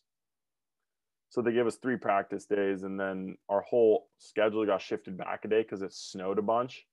And I think locals were telling us it's the most it snowed in one storm in 12 years. It snowed like 4 inches or something. Like it barely snows there, you know. So it snowed like 4 or 5 inches overnight, and then girls' qualities got pushed back a day, and then that ended up pushing everything back. So girls' qualities, their finals, then our qualities and our finals all got pushed back one day.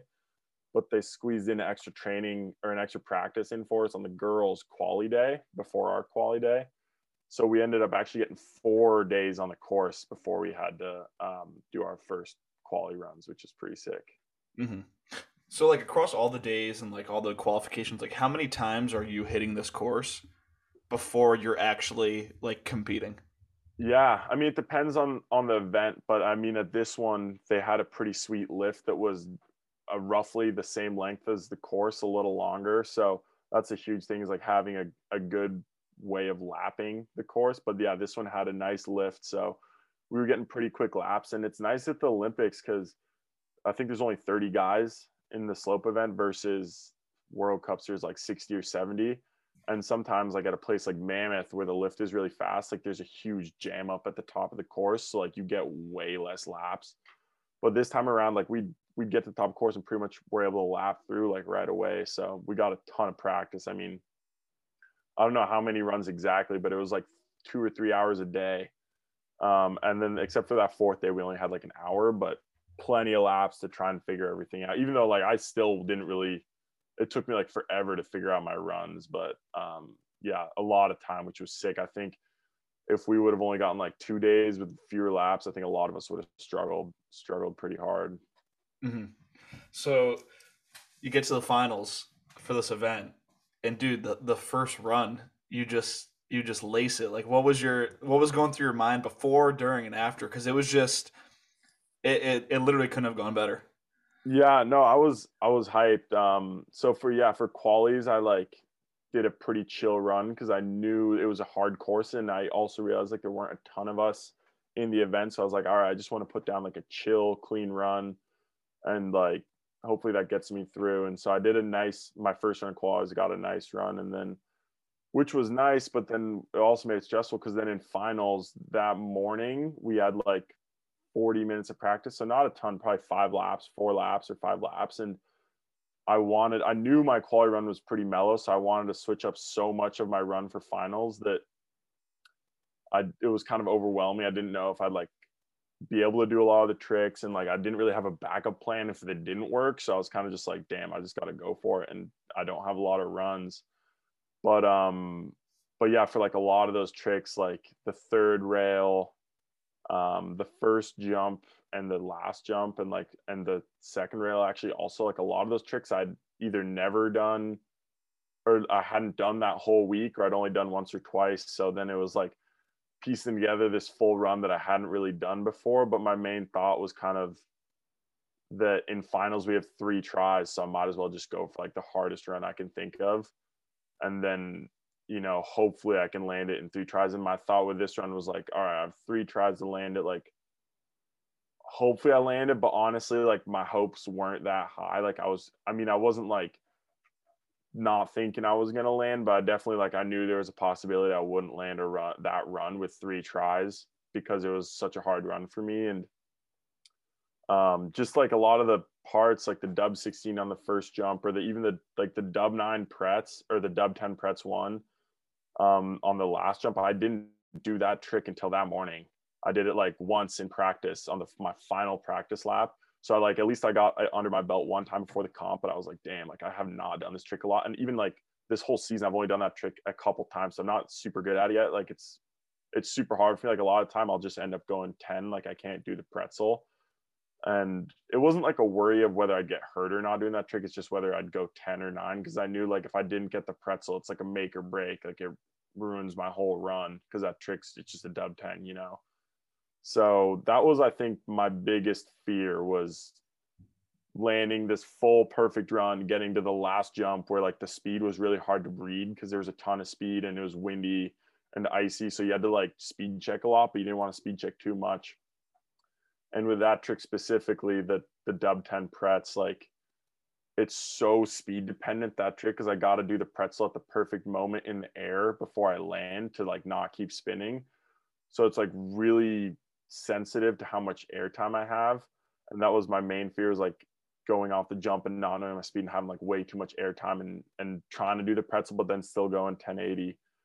And I think that was really nerve wracking, just like at the top dropping and like, damn, like if I lace this whole run and come down this last jump and I mess up this last jump, like I'm going to be so mad at myself. And yeah, I don't know, it somehow just like worked out in that first run. Like my reaction, so like I was like hyped, like did some stupid claim, and then like get down the bottom and I just like was sitting against the fence with my head, and I was like for like 10 seconds just sitting there thinking like, I do not believe I just like, I don't know how I just landed. Like that was crazy. And like, cause like for a lot of people, like you watch them in practice, like someone like Andre or Nick, like they'll do their run a million times in practice because they're so dialed on a lot of their jump tricks and rail tricks, and they come in with like a really specific plan that they'll do their run so many times that they probably are going to land it.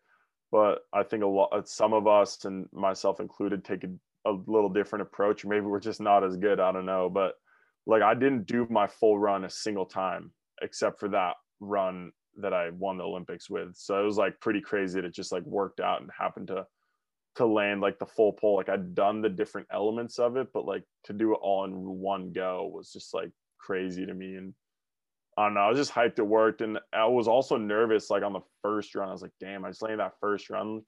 Cause like generally if you land something late and like pull a clutch move, like sometimes you'll get scored a little better, just because like the judges are hyped or whatever. So I was a little worried. I was like, damn, like I did that first run and everyone still has like 2 more runs to do to try and beat it. So I was like, yeah, definitely someone could beat me. And it was hard because I was on this crazy adrenaline high from landing that run to like refocus for the second and third run. And I wish I would have landed an even better run. I wanted to like try and up my rails a little bit and ended up not happening. But yeah, still hyped it, worked out. And I mean, you always want to try and do a better run, but for me, I'm just stoked because it's the best run I've ever done on a slope course, and I'm glad it worked out being at the Olympics. So Yeah, that's so sick. That's so sick. And like, so during the run itself, because you said you're not practicing this run over and over again, so it's not like true muscle memory where you could just shut your brain off. You're like, yep, spin this way, look that way. What's going through your mind? What's going through your mind in between features specifically, especially if you're kind of figuring out the run as you go? I think the main thing is, so for like all the individual tricks, like there's definitely muscle memory there because I've done them at least, once in the practice days, or like I've done them that season a couple times. So I try and like, you definitely try and just get in like this flow state where you're not overthinking everything. But I think for this course specifically in like the Olympics was, for me, the main thing was speed management. So like knowing my speed between features. So I was really focused on like getting the right speed checks and like making sure I was at least looking at a flag on the knuckle, or like, I mean, generally you can like feel if there's a headwind or a tailwind, and you just kind of get, you get that feeling after just skiing enough. And so that was the main thing, is knowing my speed, because I knew I could do my tricks if I had the right speed, but just like managing the speed. And for the most part, I think I was just flowing through the course and like not overthinking it, except for that last jump. Like I specifically remember landing my second to last jump and like coming in like speed checking and being like, oh man, like I don't know, I hope this is the right speed, but like I don't know if it's the right speed. And then like right off the takeoff, I could tell, I was like, oh damn, like I'm pretty slow, like I hope I don't knuckle. And you can tell like in my winning run, I just barely make it over the last jump. Like I didn't go very big, which ended up working perfectly like for the trick. Like the amount of airtime was perfect for the pretzel. But yeah, I was definitely worried in the air. I was like, oh man, I hope I don't nuck this thing right now, because it was tough. That wind was like swirling. It was a headwind, it was a tailwind. Like you never really knew which direction it was coming from. Yeah, that's sick. And so, like one of the problems with the run was that it was so early, and so you had to wait for everyone. So I was at home watching it, like texting my buds, like, all right, like A Hall's like at this point he's guaranteed a third. All right, at this point he's guaranteed a second. Like, was that in your mind at all watching these final runs take place, where you're like, all right, well at least I'm on the podium, but like Andre Rigelli still has to go, and he might pull something out of nowhere and get first. Like, were you thinking that the whole time? For sure. I mean, right after landing my run, like going back, I was like, damn, like I landed that early. Like there's so many good runs to come. But also I was like, okay, I still got my 2 runs. I want to up this run. But then after I messed up that last run and I was just waiting for like, there's like 5 more people to go. I mean, obviously it was nerve wracking. Like I was waiting, like, damn, like who knows? Hopefully I have podium. Like, but like you don't know. But then also I remember like a specific point. I forget after who it was that dropped. Like someone dropped and they didn't get the score. And then at that point, I was just like, you know what? Like it's not worth being like crazy stressed about this, because there's nothing I can do. Like I'm just watching. Like it's not going to change anything. So like I was definitely still stressed, but at a certain point, for like the last 4 guys, I was just watching. Like, you know what? Like if they lace up an insane run and beat me, then like they did a better run than me. Like they skied better. So like that's part of our sport, and that's all good. But I mean, obviously I want a podium, or win or whatever. But yeah, it was nerve wracking for a little, but then I kind of just chilled out and I was just watching, having a good time. And, a bunch of other homies were down there while we were all watching together. So just talking to them, like being stoked and like obviously hoping I'd do well, but you never know.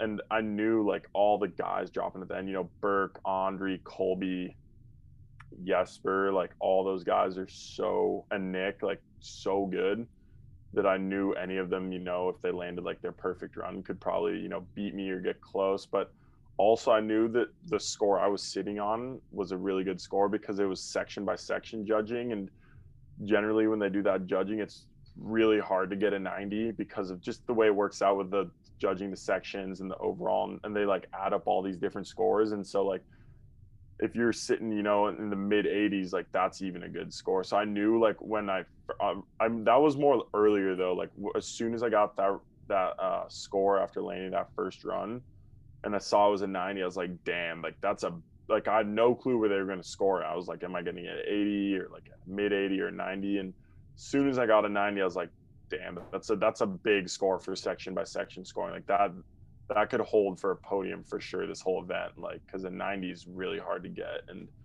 so I was definitely like sitting on that, but I also knew, I mean, you know, everyone's so good nowadays. Like you're never safe with anyone. Like anyone in these finals could you know have the winning run if it's their day. Yeah. And so when the result actually came through and you're like, dude, I just won the Olympic gold, what were you thinking?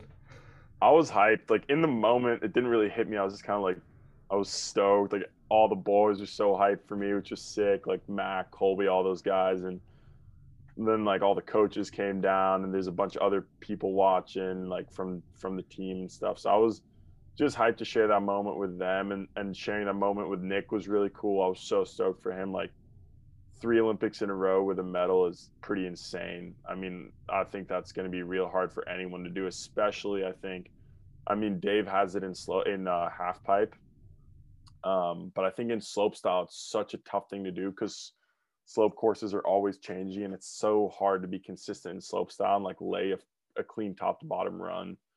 So for Nick to like clutch that up 3 times in a row is pretty insane, like really, really impressive. So I was hyped to share that moment with him. And then obviously seeing Jesper in third was like got me so juiced because I feel like he always gets, you know, either unlucky with his scoring or just unlucky with his performance because he's such a good skier. So sharing that with him was like really special too. So I couldn't be like, I was just like stoked to be up there with those guys and share it with those boys. And then I don't know, everything else hit a little later, you know, but even now, like I think it's like so cool, and I'm so stoked on how I did it and how it all played out. And but like for a lot of the time I feel like other people think it's like way crazier than it is, but like in the end, like I still just ended up, you know, winning a ski comp that I was competing against all the other guys I usually compete against. So it felt like, I don't know, I did well at a normal event in a way, but then the stuff afterwards was kind of what made it crazy. Like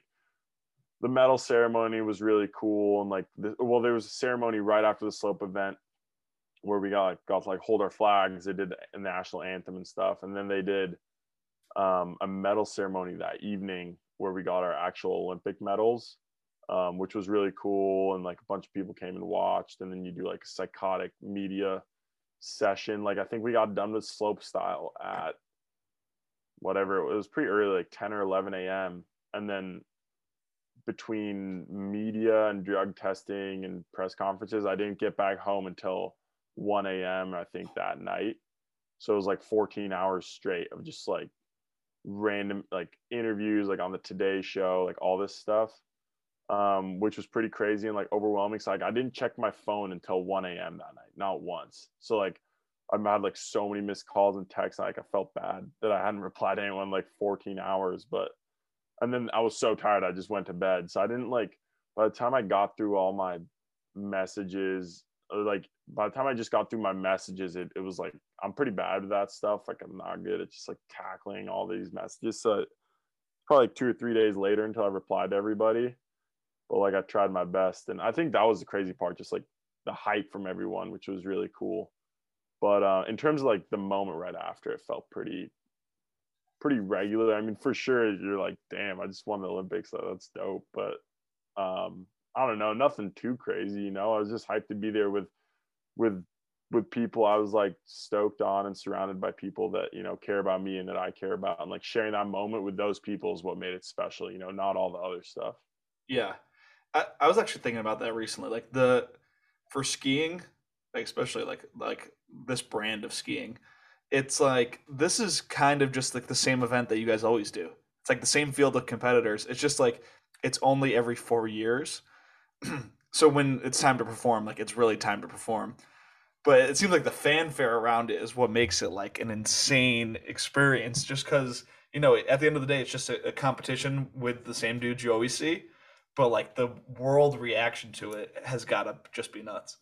For sure. I mean, that's the coolest part. And I have like my like second grade middle school or second grade whatever teacher from Switzerland that I haven't talked to in 14 years like hit me up, which is like pretty funny. Or like all these random people, or like my parents are getting hit up by all their friends and like people they haven't heard of in years saying like they saw me on TV or like, so like that stuff's all pretty funny. And it's really cool to see. Like I think it's just special to see how many people watch our event. And I get that it's a lot of people who probably only care about free skiing for the one day, or that those 2 hours that they watch our event. But like that's what's so special about the Olympics, is hopefully getting to, get some people stoked to start free skiing or inspire some young kids to free ski. And I think that's was one of the most special things I saw, was messages I got from like not even, or like maybe the kids themselves, or like the parents saying like, oh, my 8-year-old daughter or son or 12-year-old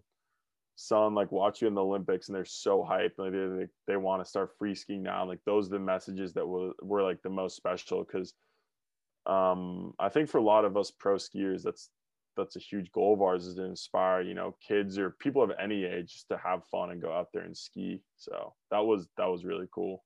That's super sick. Yeah. And so, I mean, after that, you were done. No pipe for you, which I've from the other interviews, it seems like you have no interest in doing that. So, what was like, you take the gold, and then what do you do? How do you get back home, and how do you wrap everything up there? So yeah, I did the medal ceremony and then did it more media. Got back super late, went to bed, slept in a little, but not till like maybe 8:30 or 9. And then a bunch of my gear was still up at the resort, which was like a 15-minute bus ride away. So I had to go to the resort and get all my ski shit and bring it back to the village, because then because our whole schedule got moved back a day, we had to leave the Olympic Village by 4 p.m. or 6 p.m. that evening. So the next day I got up, like packed all my shit, did some more interview stuff, and then we actually went and watched ski pipe qualies for the guys just to support our boys. And then got back from that, like packed up super quick, and then got on the bus, like 5-hour bus ride back to Beijing, because our flight was at like 1 a.m. that next day. So we got to the airport at like 10 p.m. or something, and then checked all our bags. So it was like super hectic turnaround. Kind of like it felt like it was like the same vibe as after Big Air, to where just like no time to relax at all. And I wish it almost like would have been nice to, just chill in the village for like 1 or 2 more days and like watch pipe finals, and like, because we were all thinking about going to closing ceremonies, but we just showed up so early that I think by the time from when we landed in China to when we left was like a little over 3 weeks. So we were just there for so long. We were pretty ready to get out of there. But it was mostly just hectic with like packing up, travel, a couple more interviews. But yeah, nothing too crazy. And then, yeah, insane travel day though. Like such a long travel day. It was pretty brutal. And we were all so tired just from like the event and like not sleeping a lot. And then we like had a layover in Tokyo, and it was pretty long travel day. And then got back to Salt Lake at, I don't even know, in the evening I don't even know what time, in the evening or afternoon at some point. And there was like a massive welcome like at the gate, which was pretty funny. And then another big welcome like as soon as you get out of the doors, past security. There was like a ton of people and like media and stuff, which was pretty cool. And like my family came, like Colby, a bunch of our families came to like meet us and stuff at the airport. And so we were just hanging with them. And then like my mom, or so I forget, someone like asked to see the medal, and then I like pulled out the medal for them, and like the media wanted me to show it and stuff. So I had the medal, and the next thing you know, there's like a ton of people who are just leaving the airport who are seeing this commotion, and then they see like I had a medal, Colby had a medal, and Nick had a medal. So there's like 3 Olympic medals floating around, and there's like next thing you know, I was there like for I don't know, a couple hours just like talking to people and like meeting people, and then like had to like because I hadn't even grabbed my bags yet, so I had to go grab my bags from like a back room because like they were on the belt for so long, you know. So we were just stuck at the airport for a while, just talking to random people who were stoked, and like a million people took a selfie with my medal and stuff, which was pretty funny. Um, but yeah, definitely hectic, and then just got back to Salt Lake and just chilled Yeah. for like 2 days though, not too long, and then got going again. When you finally got back to your place and like slept in your bed, did it like hit you at all, or or were you just thinking, I'm so glad I'm done traveling? Yeah, I was more just like, dude, I'm so tired. Like I'm just hyped to be in my own bed. I slept like pretty good, not amazing. I was crazy jet lagged, but no, yeah, I was just hyped to get back. Like my parents were home. Well, they still live in Switzerland actually, but they're visiting in the US for a couple weeks, and my mom like cooked me some food. I was just hyped to eat like my mom's food, and hung out with a couple of my friends, then went to bed and went skiing the next day. That's sick. No crazy like media. Like a lot of people have been asking me whether I'm gonna go to New York and do this crazy media tour, and like there was talks about me going to New York for like a couple media events, but I ended up just kind of not wanting to do too much of them and just wanted to be home and ski and keep the season rolling. So none of that crazy stuff for me yet. Yeah, like no Today Show or anything like No, I that. did the Today Show right at like that evening, but no like in person, Today Show or like the late night or whatever those shows are that some people go on. So Mhm. yeah, none of that stuff. Pretty mellow, which has been nice. Yeah. It would kind of be sick to see you on like one of those late night goofy like Jimmy Fallon type shows. For sure. No, I mean, I'd for sure be down if one of those shows wanted to have me on, but no hard feelings if not. I'm totally content with just skiing and hanging out. Yeah.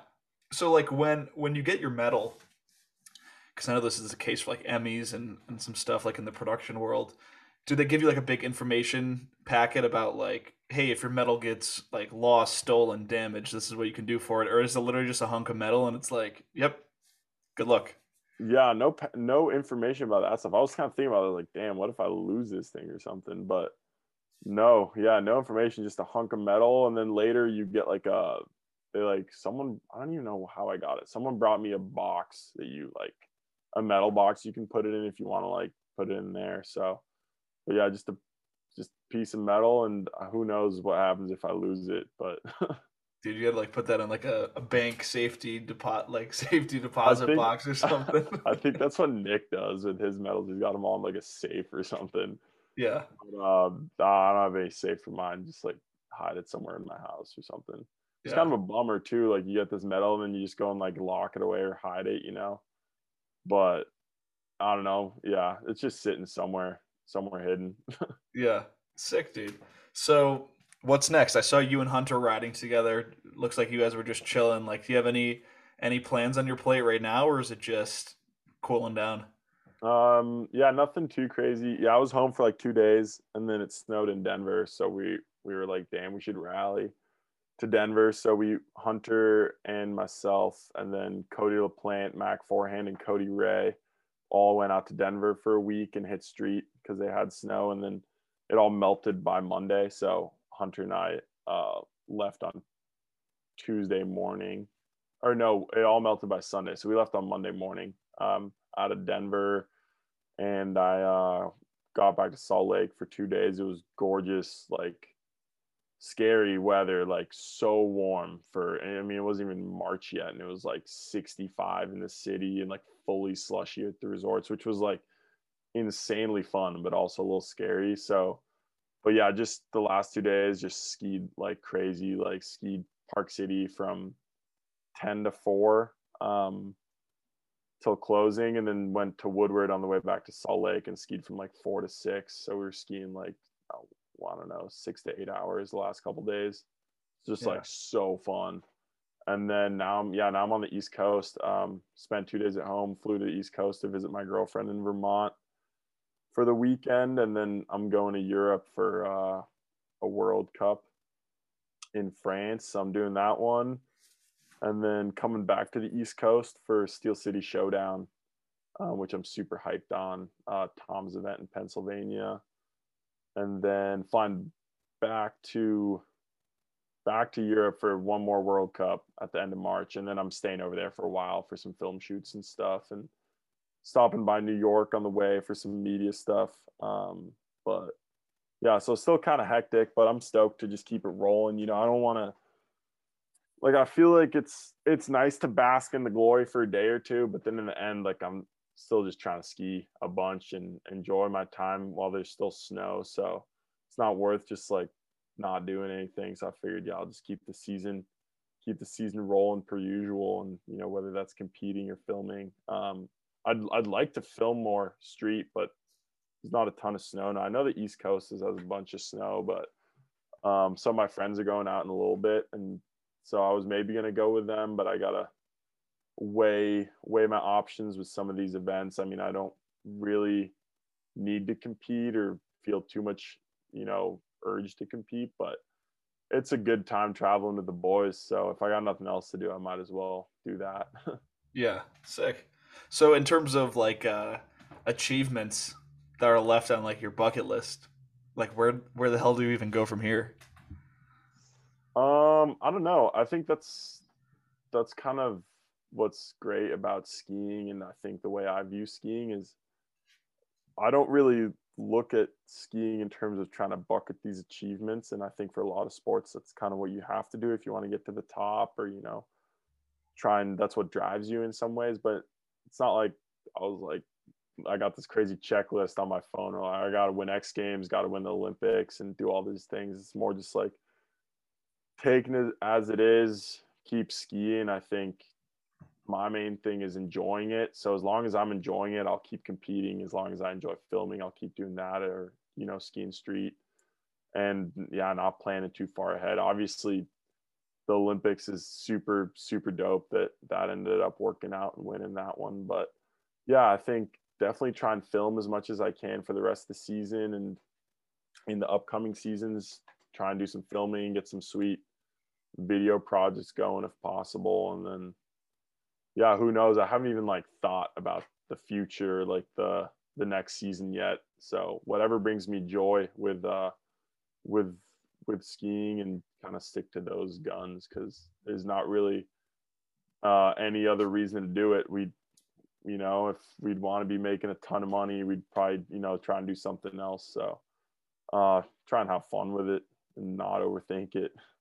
Sick. That's a good attitude. I like that. So we're getting close to our cutoff. Do you have a little time for some listener questions? Yeah, for sure. All right. So this one was actually funny. I was talking to my buds last night, and one of them was like, "Dude, you got to ask him about how being tall impacts his skiing." I'm like, "Oh yeah, I'm gonna check the listener questions, like to see if anybody's asked that." And literally, as we were talking about that, I had gotten three in a row. So here's Nice. here's three questions in a row about being tall. So Radical Films asks, "How tall are you?" And he said, "As someone who is 6'7", he's very inspired by your skiing." Nice. Yeah, I'm 6'4", so I'm not there. Maybe getting close. I don't know. Maybe 6'5". I think 6'4" though. Sick. But no, I'm hyped. I heard that from a kid the other day. I was skiing PC, and this kid came up to me who was 6'4", and was just like telling me he was inspired by me being tall, and still being decent at skiing. So, but yeah, no, I think it doesn't. I really think height doesn't affect you that much. I think finding big enough clothes is the biggest struggle. Like you got to go, you know, dub X, trip X, or whatever. Sometimes I like see some on me. I'm like, damn, like that's like triple X, and it's still not big enough, which is like annoying sometimes. Like getting the right clothes and like getting something to fit right can be tough. But in terms of your ability, I mean, I think it can't be that different. You know, I think sometimes I do feel like when it jumps small, I'm like, damn, I kind of wish I was like the size of like Mate Unicorn, you know, like whatever 5'2", and I could just like do a 16 on this because he's like a little meatball flying through the air. But then also it's like you really can, like, if you need to do a big trick on, it's like you can still do it, you know. It's like, so I don't think it really affects me that much. in terms of like what I can do. I will say I think being tall, like you maybe like my back will get sore sometimes just because like you have such a long spine. But I was more like back in the day, honestly, like knock on wood, my back has been a lot better the last couple of years. And so that's maybe one thing is just like managing you just like staying healthy. But overall, I think anyone any size can do tricks. Maybe not if you're like 6'8" or above. I'm not sure about that. Then you're getting huge, but for the most part, I think it can't really make that big of a difference. Sick. So that answers our buddy Cooper's question about it impacting your skiing. We have R Flocka 66. I don't even know if you'll have an answer to this. Who is your favorite tall skier growing up? Favorite tall skier? Probably Liam Downey. I think he's 6'4", 6'5". He's somewhere in there. Liam Downey he's a tall guy and he's so smooth with it. He's got like the illest style still now. Like I think he's coaching up in Vermont, but like he posts like the sickest Insta clips all the time. And so he's really dope. Bobby, Bobby's pretty tall. He was also one of the tall guys growing up, and John Spriggs is a tall guy, but I never like thought of myself as like tall or like a pro skier being tall and that inspiring me. Like I just had like my favorite pro skiers. I never, until like people started bringing it up recently, I never thought of the fact that I was like a tall skier. Like I don't know, I was just like a skier. So I didn't really have like an inspirational tall guy skier. I just had skiers in general that inspired me. Yeah. Yeah, it's not like basketball where like a short player can identify with like another short player. I feel like Yeah, no, I mean it could be for people, but I think just for me, like it wasn't. And maybe it's just because I was like oblivious to it or whatever. But I was just inspired by a ton of different skiers, not just tall ones. yeah, sick. So Jack Jimenez asks, skiing with or without music, and if so, what songs?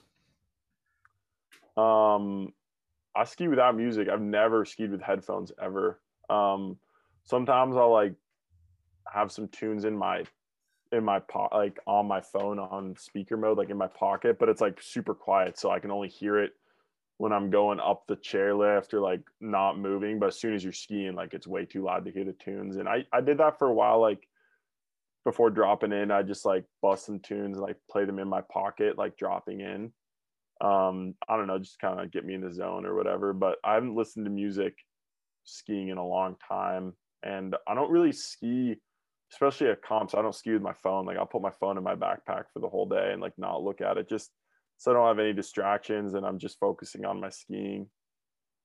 And like the weight of the phone annoys me sometimes too. So yeah, I'm a without kind of guy. Sick. All right, Wamarin, he asks, favorite ski movie and favorite segment.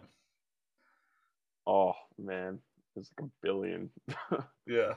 um I think like growing up, some of the Wallish or B Dog segments in the level one movies, like Phil in I Trip or like Wallish and Refresh. Those are some classics. But then, I mean, I have too many favorites to pick. Some of the new stuff like the Zoot Space movies, like not even a specific skier or segment, just like the whole piece, or like a lot of the stuff that the Bunch has made in the past or recently. I know that's a terrible answer, but I truly don't have a favorite. Like there's way too many good skiers to pick a favorite. Yeah. All right, we'll take that. Uh, so yeah, we'll just keep hopping around because there's so many of these questions, so we won't be able to get to all of them. Tom Crusoe, other than the U.S., what country has the most entertaining ski culture?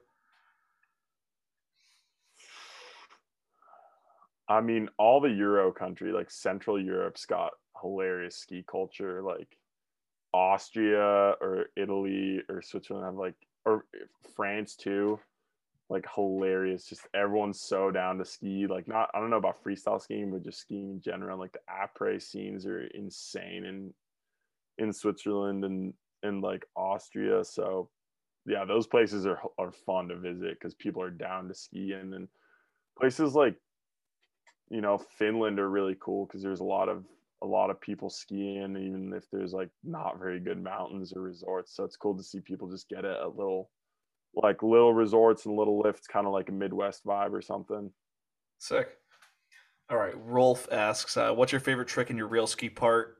And since we're past real ski now, like what about a security notice if it's different? Favorite trick in my real ski. Um, in my real ski, I'd say it's like the right two onto that elbow and then double transfer on the two down rails.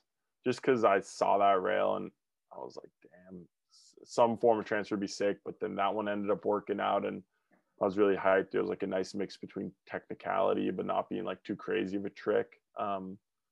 That one is probably my favorite. The hardest one I did was the switch cork 6 onto that long concrete ledge. That was just like, yeah, that's maybe my favorite also because it was just such a bitch to land. Yeah. Cool. So Evan Rush XC, which is more fulfilling, winning rail ski, X Games, or Olympic gold? More fulfilling. I think the most fulfilling one was probably real ski because you put so much work into this one project. Like obviously a slope style or a big air comp, like that's your whole life of becoming a good skier to like win that event. But it's only 15 or 30 seconds of skiing, whereas real skis, like you to win that event you kind of have to be the best performing skier for 3 months straight to get the best clips over everyone else. So I think that one like means a lot because you got to really be on your game and you put so much work into that. Like it's insane how much work you put into it, and it's not just you, it's so many other people that help you, which makes it really special, and your filmer and your friends around you that help you get make the spots work. But then like something like, yeah, the first X Games medal was really cool too, just because that was like a huge moment for me. I'd always watched the X Games growing up. But in terms of fulfillment, I'd say it's the real ski. And that's funny because that's by far the smallest celebration for the medals. Yeah, I know, but that one's just means a lot for sure. Yeah, that's sick. Um, let's see, Tober T underscore rally. Sorry if I pronounced that wrong, buddy. Would you rather clean? Would you rather hit every rail clean or stomp every jump? Um, in a slope run, every rail for sure. It's way harder to get all your rails clean. It's so easy to mess them up. So when you lace like a really good, really hard rail run, it feels really, really good. Yeah, and so I've actually wondered that, like, once you guys get through the rail section, are you relieved that it's onto the jump section? Because it seems like most guys get tripped up in the rails. For sure. I think most of us like the rails is the hardest part. For me, the jumps can be tough too because I wouldn't consider myself like the most insane jumper. So like I'll get through the rails and I'll still be like, oh shit, I gotta do these jumps. Especially like somewhere at the Olympics where a lot of my jump tricks were really hard for me. But I think for a lot of us, the jumps are more consistent just because you don't have to like make it to the end of with the rails you got to get to the end perfectly. So and for a lot of people, a lot of like I'd say a lot of maybe some of the Euro kids or like Andre, like it's get through the rails and they're on cruise control because they're so good at jumping. So I wish I was like that sometimes, but not always the case. Ankilla. I'm not sure if you're familiar with Ankilla, but Oh yeah. he'll like that you know who he is. So he asked, what is the process you use in order to have consistency on technical rail tricks? I really know. I mean, obviously, like I play to my strengths. There's like certain rail tricks I'm better at than others, but I think just it's weird because a lot of these rail tricks, like I don't even do that much in practice or like land a lot in practice, but I'm just like, it's something about like being in a competition and having to clutch up in an event just like makes you do it sometimes. But there's a ton of times where like in Mammoth this year or the Olympics where like these rail runs, it's like the first time I land them is in the event somehow. So it's not even about like I'm not even necessarily that consistent beforehand. It's just maybe getting lucky or having like the right mindset to just like force it. Like you just are like, I'm getting to the end of this rail, like doesn't matter what happens. So maybe it's those things. But Yeah, definitely not like the kind of guy who goes out and does the same trick a million times in practice, because that doesn't really help me much. Yeah. All right. So Eric Quinn, hottest take. Your hottest take, one ski related and one non-ski related. Hottest take. Oh, um, this is tough. Give me a sec here. Oh yeah. I mean, I don't know if this is a hot take, but like, it just bothers me a lot. I like fully get it, and like I should probably do it too, but like using lame ass music for licensing reasons on an edit that you're probably like not even gonna make any like money on anyways, because we don't get more than like 100,000 views, just like is so annoying. Like, just go out there and use a good song and then just tell them you don't have the right, because you can do that on YouTube now. Like, you can use any song and you just tell them you don't have the rights, and they'll play an ad on your thing and you won't make money from it. But like, who cares? You're gonna make like $10 from 100,000 views or whatever. So yeah, using good music and not just like stupid lame beats, that because that just ruins an edit. I like that one. That's a good take. Yeah. And And then not ski related. I don't know if you want to get into yeah, that. I could get you in non-ski trouble. related hot take. Yeah, I mean, I don't want to get in trouble for anything here. This isn't even a hot take. It's just, this is just a funny opinion that just TikTok bothers me.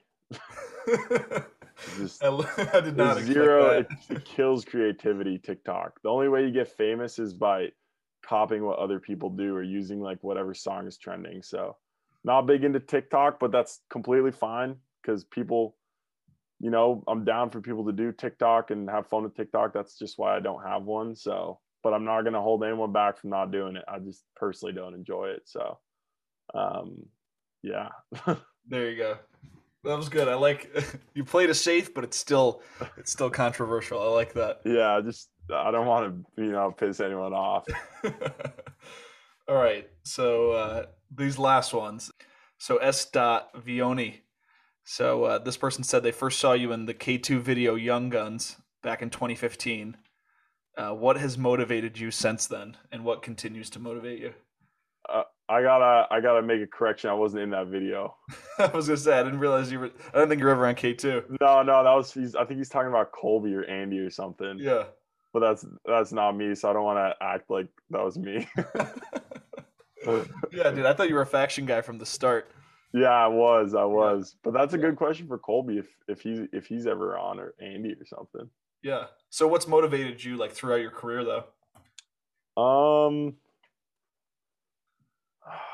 I think the main thing that's motivated me over the years is like being a well-rounded skier. That's like always what I've strived for a long time. So like going and doing all these events, but then also filming and putting out a good video part as frequently as I can is like what I strive for, and what is the most inspiring to me. Like when I see someone like Henrik, who's won more events than anyone else and put out probably the best video parts out of anybody, like that's so inspirational, because it's really, really hard to be able to do, both things at such a high level. Or not both, there's more than just two, but yeah, street skiing, pow skiing, competing in slope style, big air, if you're savage enough, even half pipe. But being just as well rounded as you can, I think is really cool, and I think makes you stand out a lot, especially nowadays where you see people, go one way or the other, where it's either you compete a bunch or you film a bunch, and there's only a select few, I think, that are doing both right now. So I think that's what keeps me going, and what makes it really, really fun for me is, dabbling with all these different assets and or all these different aspects of skiing. And that pushes me to, do my best. And I think also pushes my skiing so much. There's so many things that translate between street skiing, pow skiing, competing. It all kind of links together. And that's what makes skiing so special, is there's so many different ways you can approach it. Mm-hmm. And yeah, and it seems like you and Hunter have like that same mindset. Do you guys feed off each other with, hey, we're gonna both compete and then both film? Like, do you guys both feel that way independently, or is it something that you guys influence on each other? Like, how did that come to be? I don't think we influence it on each other. I think we've just always both been like super down with both. And a lot of the time we actually don't see each other too much in some of the comps, because like pipe events and slope events will be in different locations sometimes, and we're on different teams. But I know, yeah, for Hunter, like he's on that same boat where he's trying to compete a bunch, but then also knows that like being, making video parts and doing all that stuff is super valuable if you want to be a really good skier and I think be respected. So he's been grinding away at both for the last couple of years, and then that's why Magma has been so special because sometimes we're competing a lot and don't spend that much time together during the season, but then after we can go out in the spring and really, you know, go ham and stack a bunch of shots, which has been really fun the last couple of years. Yeah, and that's a great transition because this is also a question I asked you when we were talking at X Games right after your big air run. So David Baird 0 asked, "Are we going to see Magma 3?" Uh, I don't know. No plans right now, actually. Hunt and I are both just filming as much as we can. I think Hunter's doing his own 2-year project that he filmed for a bunch last year. And I don't even know if I'm supposed to be saying this, but a bunch last year and a bunch this year. I'm sure it's fine. But he's just been stacking crazy footage. So he's doing that. And then I've just been filming as much as I can without any plan. I figured I'd just film when I can, get as many shots as I can, and figure the rest out later. That's kind of like been my motivation like last year too. After Real Ski was done, I just kept filming, getting shots, and figure the rest out after. So just stacking shots. For sure not this year because Hunter is doing that 2-year. I think we're both wanting to film though and go up to Hood and like do a similar, like build a bunch of booters and maybe build some booters in Utah and then build some booters in Hood, but not necessarily for a project that we're doing together, just like so he can use shots and I can use shots for this season. And then who knows next year what the cards hold, whether we do Magma 3 or some. I mean, Hunt and I'll always be filming together. It just depends for what. So, but yeah, if we get a cool vision for another Magma, we'd maybe do it, but maybe it'd be a little different, have some street in there or a whole new approach. Maybe something felt like after the second one, we'd kind of like hit the peak of like what we could do at that time. And like we had the perfect window after COVID and so much time in our hands and like knew all these zones to build these jumps. So we kind of like maxed out. So we kind of wanted to take a break and then either whether it's the same thing or try a different approach. Hopefully something happens in the future. Mm. Yeah, could you ever see you, Hunter, and Owen going abroad and doing something?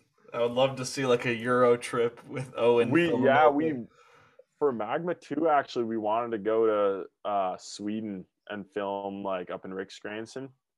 But then COVID hit and we couldn't do anything. But yeah, we definitely talked about that. I think doing some international would be really, really fun. Try and make something work with all the boys traveling. It's just about getting like, budget and all that stuff. Cause the first 2 Magmas, like we're all just on us, like no budget from sponsors or anything. So just going out there, doing it for the love. And that's easy when you go to Hood and we just spend, a month in a tent or in our car because it's cheap. It's not expensive except for driving out there. And same for when we filmed it in Utah, we were just staying at home filming every day. So it's not a very expensive thing to do. And as soon as you travel international, there's, lodging, flights and all that stuff. So if we could get funding for it, maybe, but that'll just kind of be a decision we make in the future, but no firm plans. Sweet. All right, last question. Loch Ness Monster. He says, "What would you recommend doing to get where you're at?" And that is a loaded question right there. Yeah, I think I've gotten this question or versions of it a couple times, but I know it's like probably terrible advice and so cheesy, but I think the only way you're ever going to get good is if you like truly enjoy skiing and like want to go out and ski every single day as much as you can ski. And this is like the thing I always say is like, I mean, maybe it's my excuse for like not going to the gym or whatever, because a ton of people go to the gym, but when people ask me like, oh, like, do you have to do cross training or dry land or go to the gym? And I like my answer is always like, the only way you're going to become a better skier is by skiing. Like doing a push-up, sure, it can help with injury prevention or whatever, but like to actually become a better skier, you just got to ski as much as you can. So having fun with it and like surrounding yourself with people who also love to ski, because that's going to push you to, push your skiing and become a better skier. And then also, you know, finding the time, which is super tough depending on where you live or your situation, and finding the time to ski. And that's why I got so lucky that I was able to move to the US and, you know, go to a school that allowed me to ski more. But up until age 16, I was a weekend warrior, and like I never was even part of a club or had a coach until I joined the US team pretty much. So I think that's what's so beautiful about our sport. You can go out and do it on your own and watch videos online and do it with your friends, and you don't need like the craziest time on your hands or facility. Like, you just got to get out and want to do it as much as you can. And like, you know, I was skiing just on the weekends, but then when it would snow at my house, or like I'd build a summer setup or do anything I could to ski as much as I can. Cause yeah, that's what makes you the best skier you can be, is spending time on your skis and nothing else really. Sick. So that's all we got. Alex, thank you for coming on today. Congrats on everything, dude. It's been like so sick watching you like for the past, you know, over a year since, or I don't even know, like since Magma came out really is when I first started watching you. So it's been a really sick journey to watch everything you've been doing, and I like definitely appreciate you coming on here and talking for a bit. For sure. Yeah, it was great chatting. No problem. Glad we talked about it, and hopefully talk about some interesting stuff for the listeners, and hope they enjoy. Yeah, sick.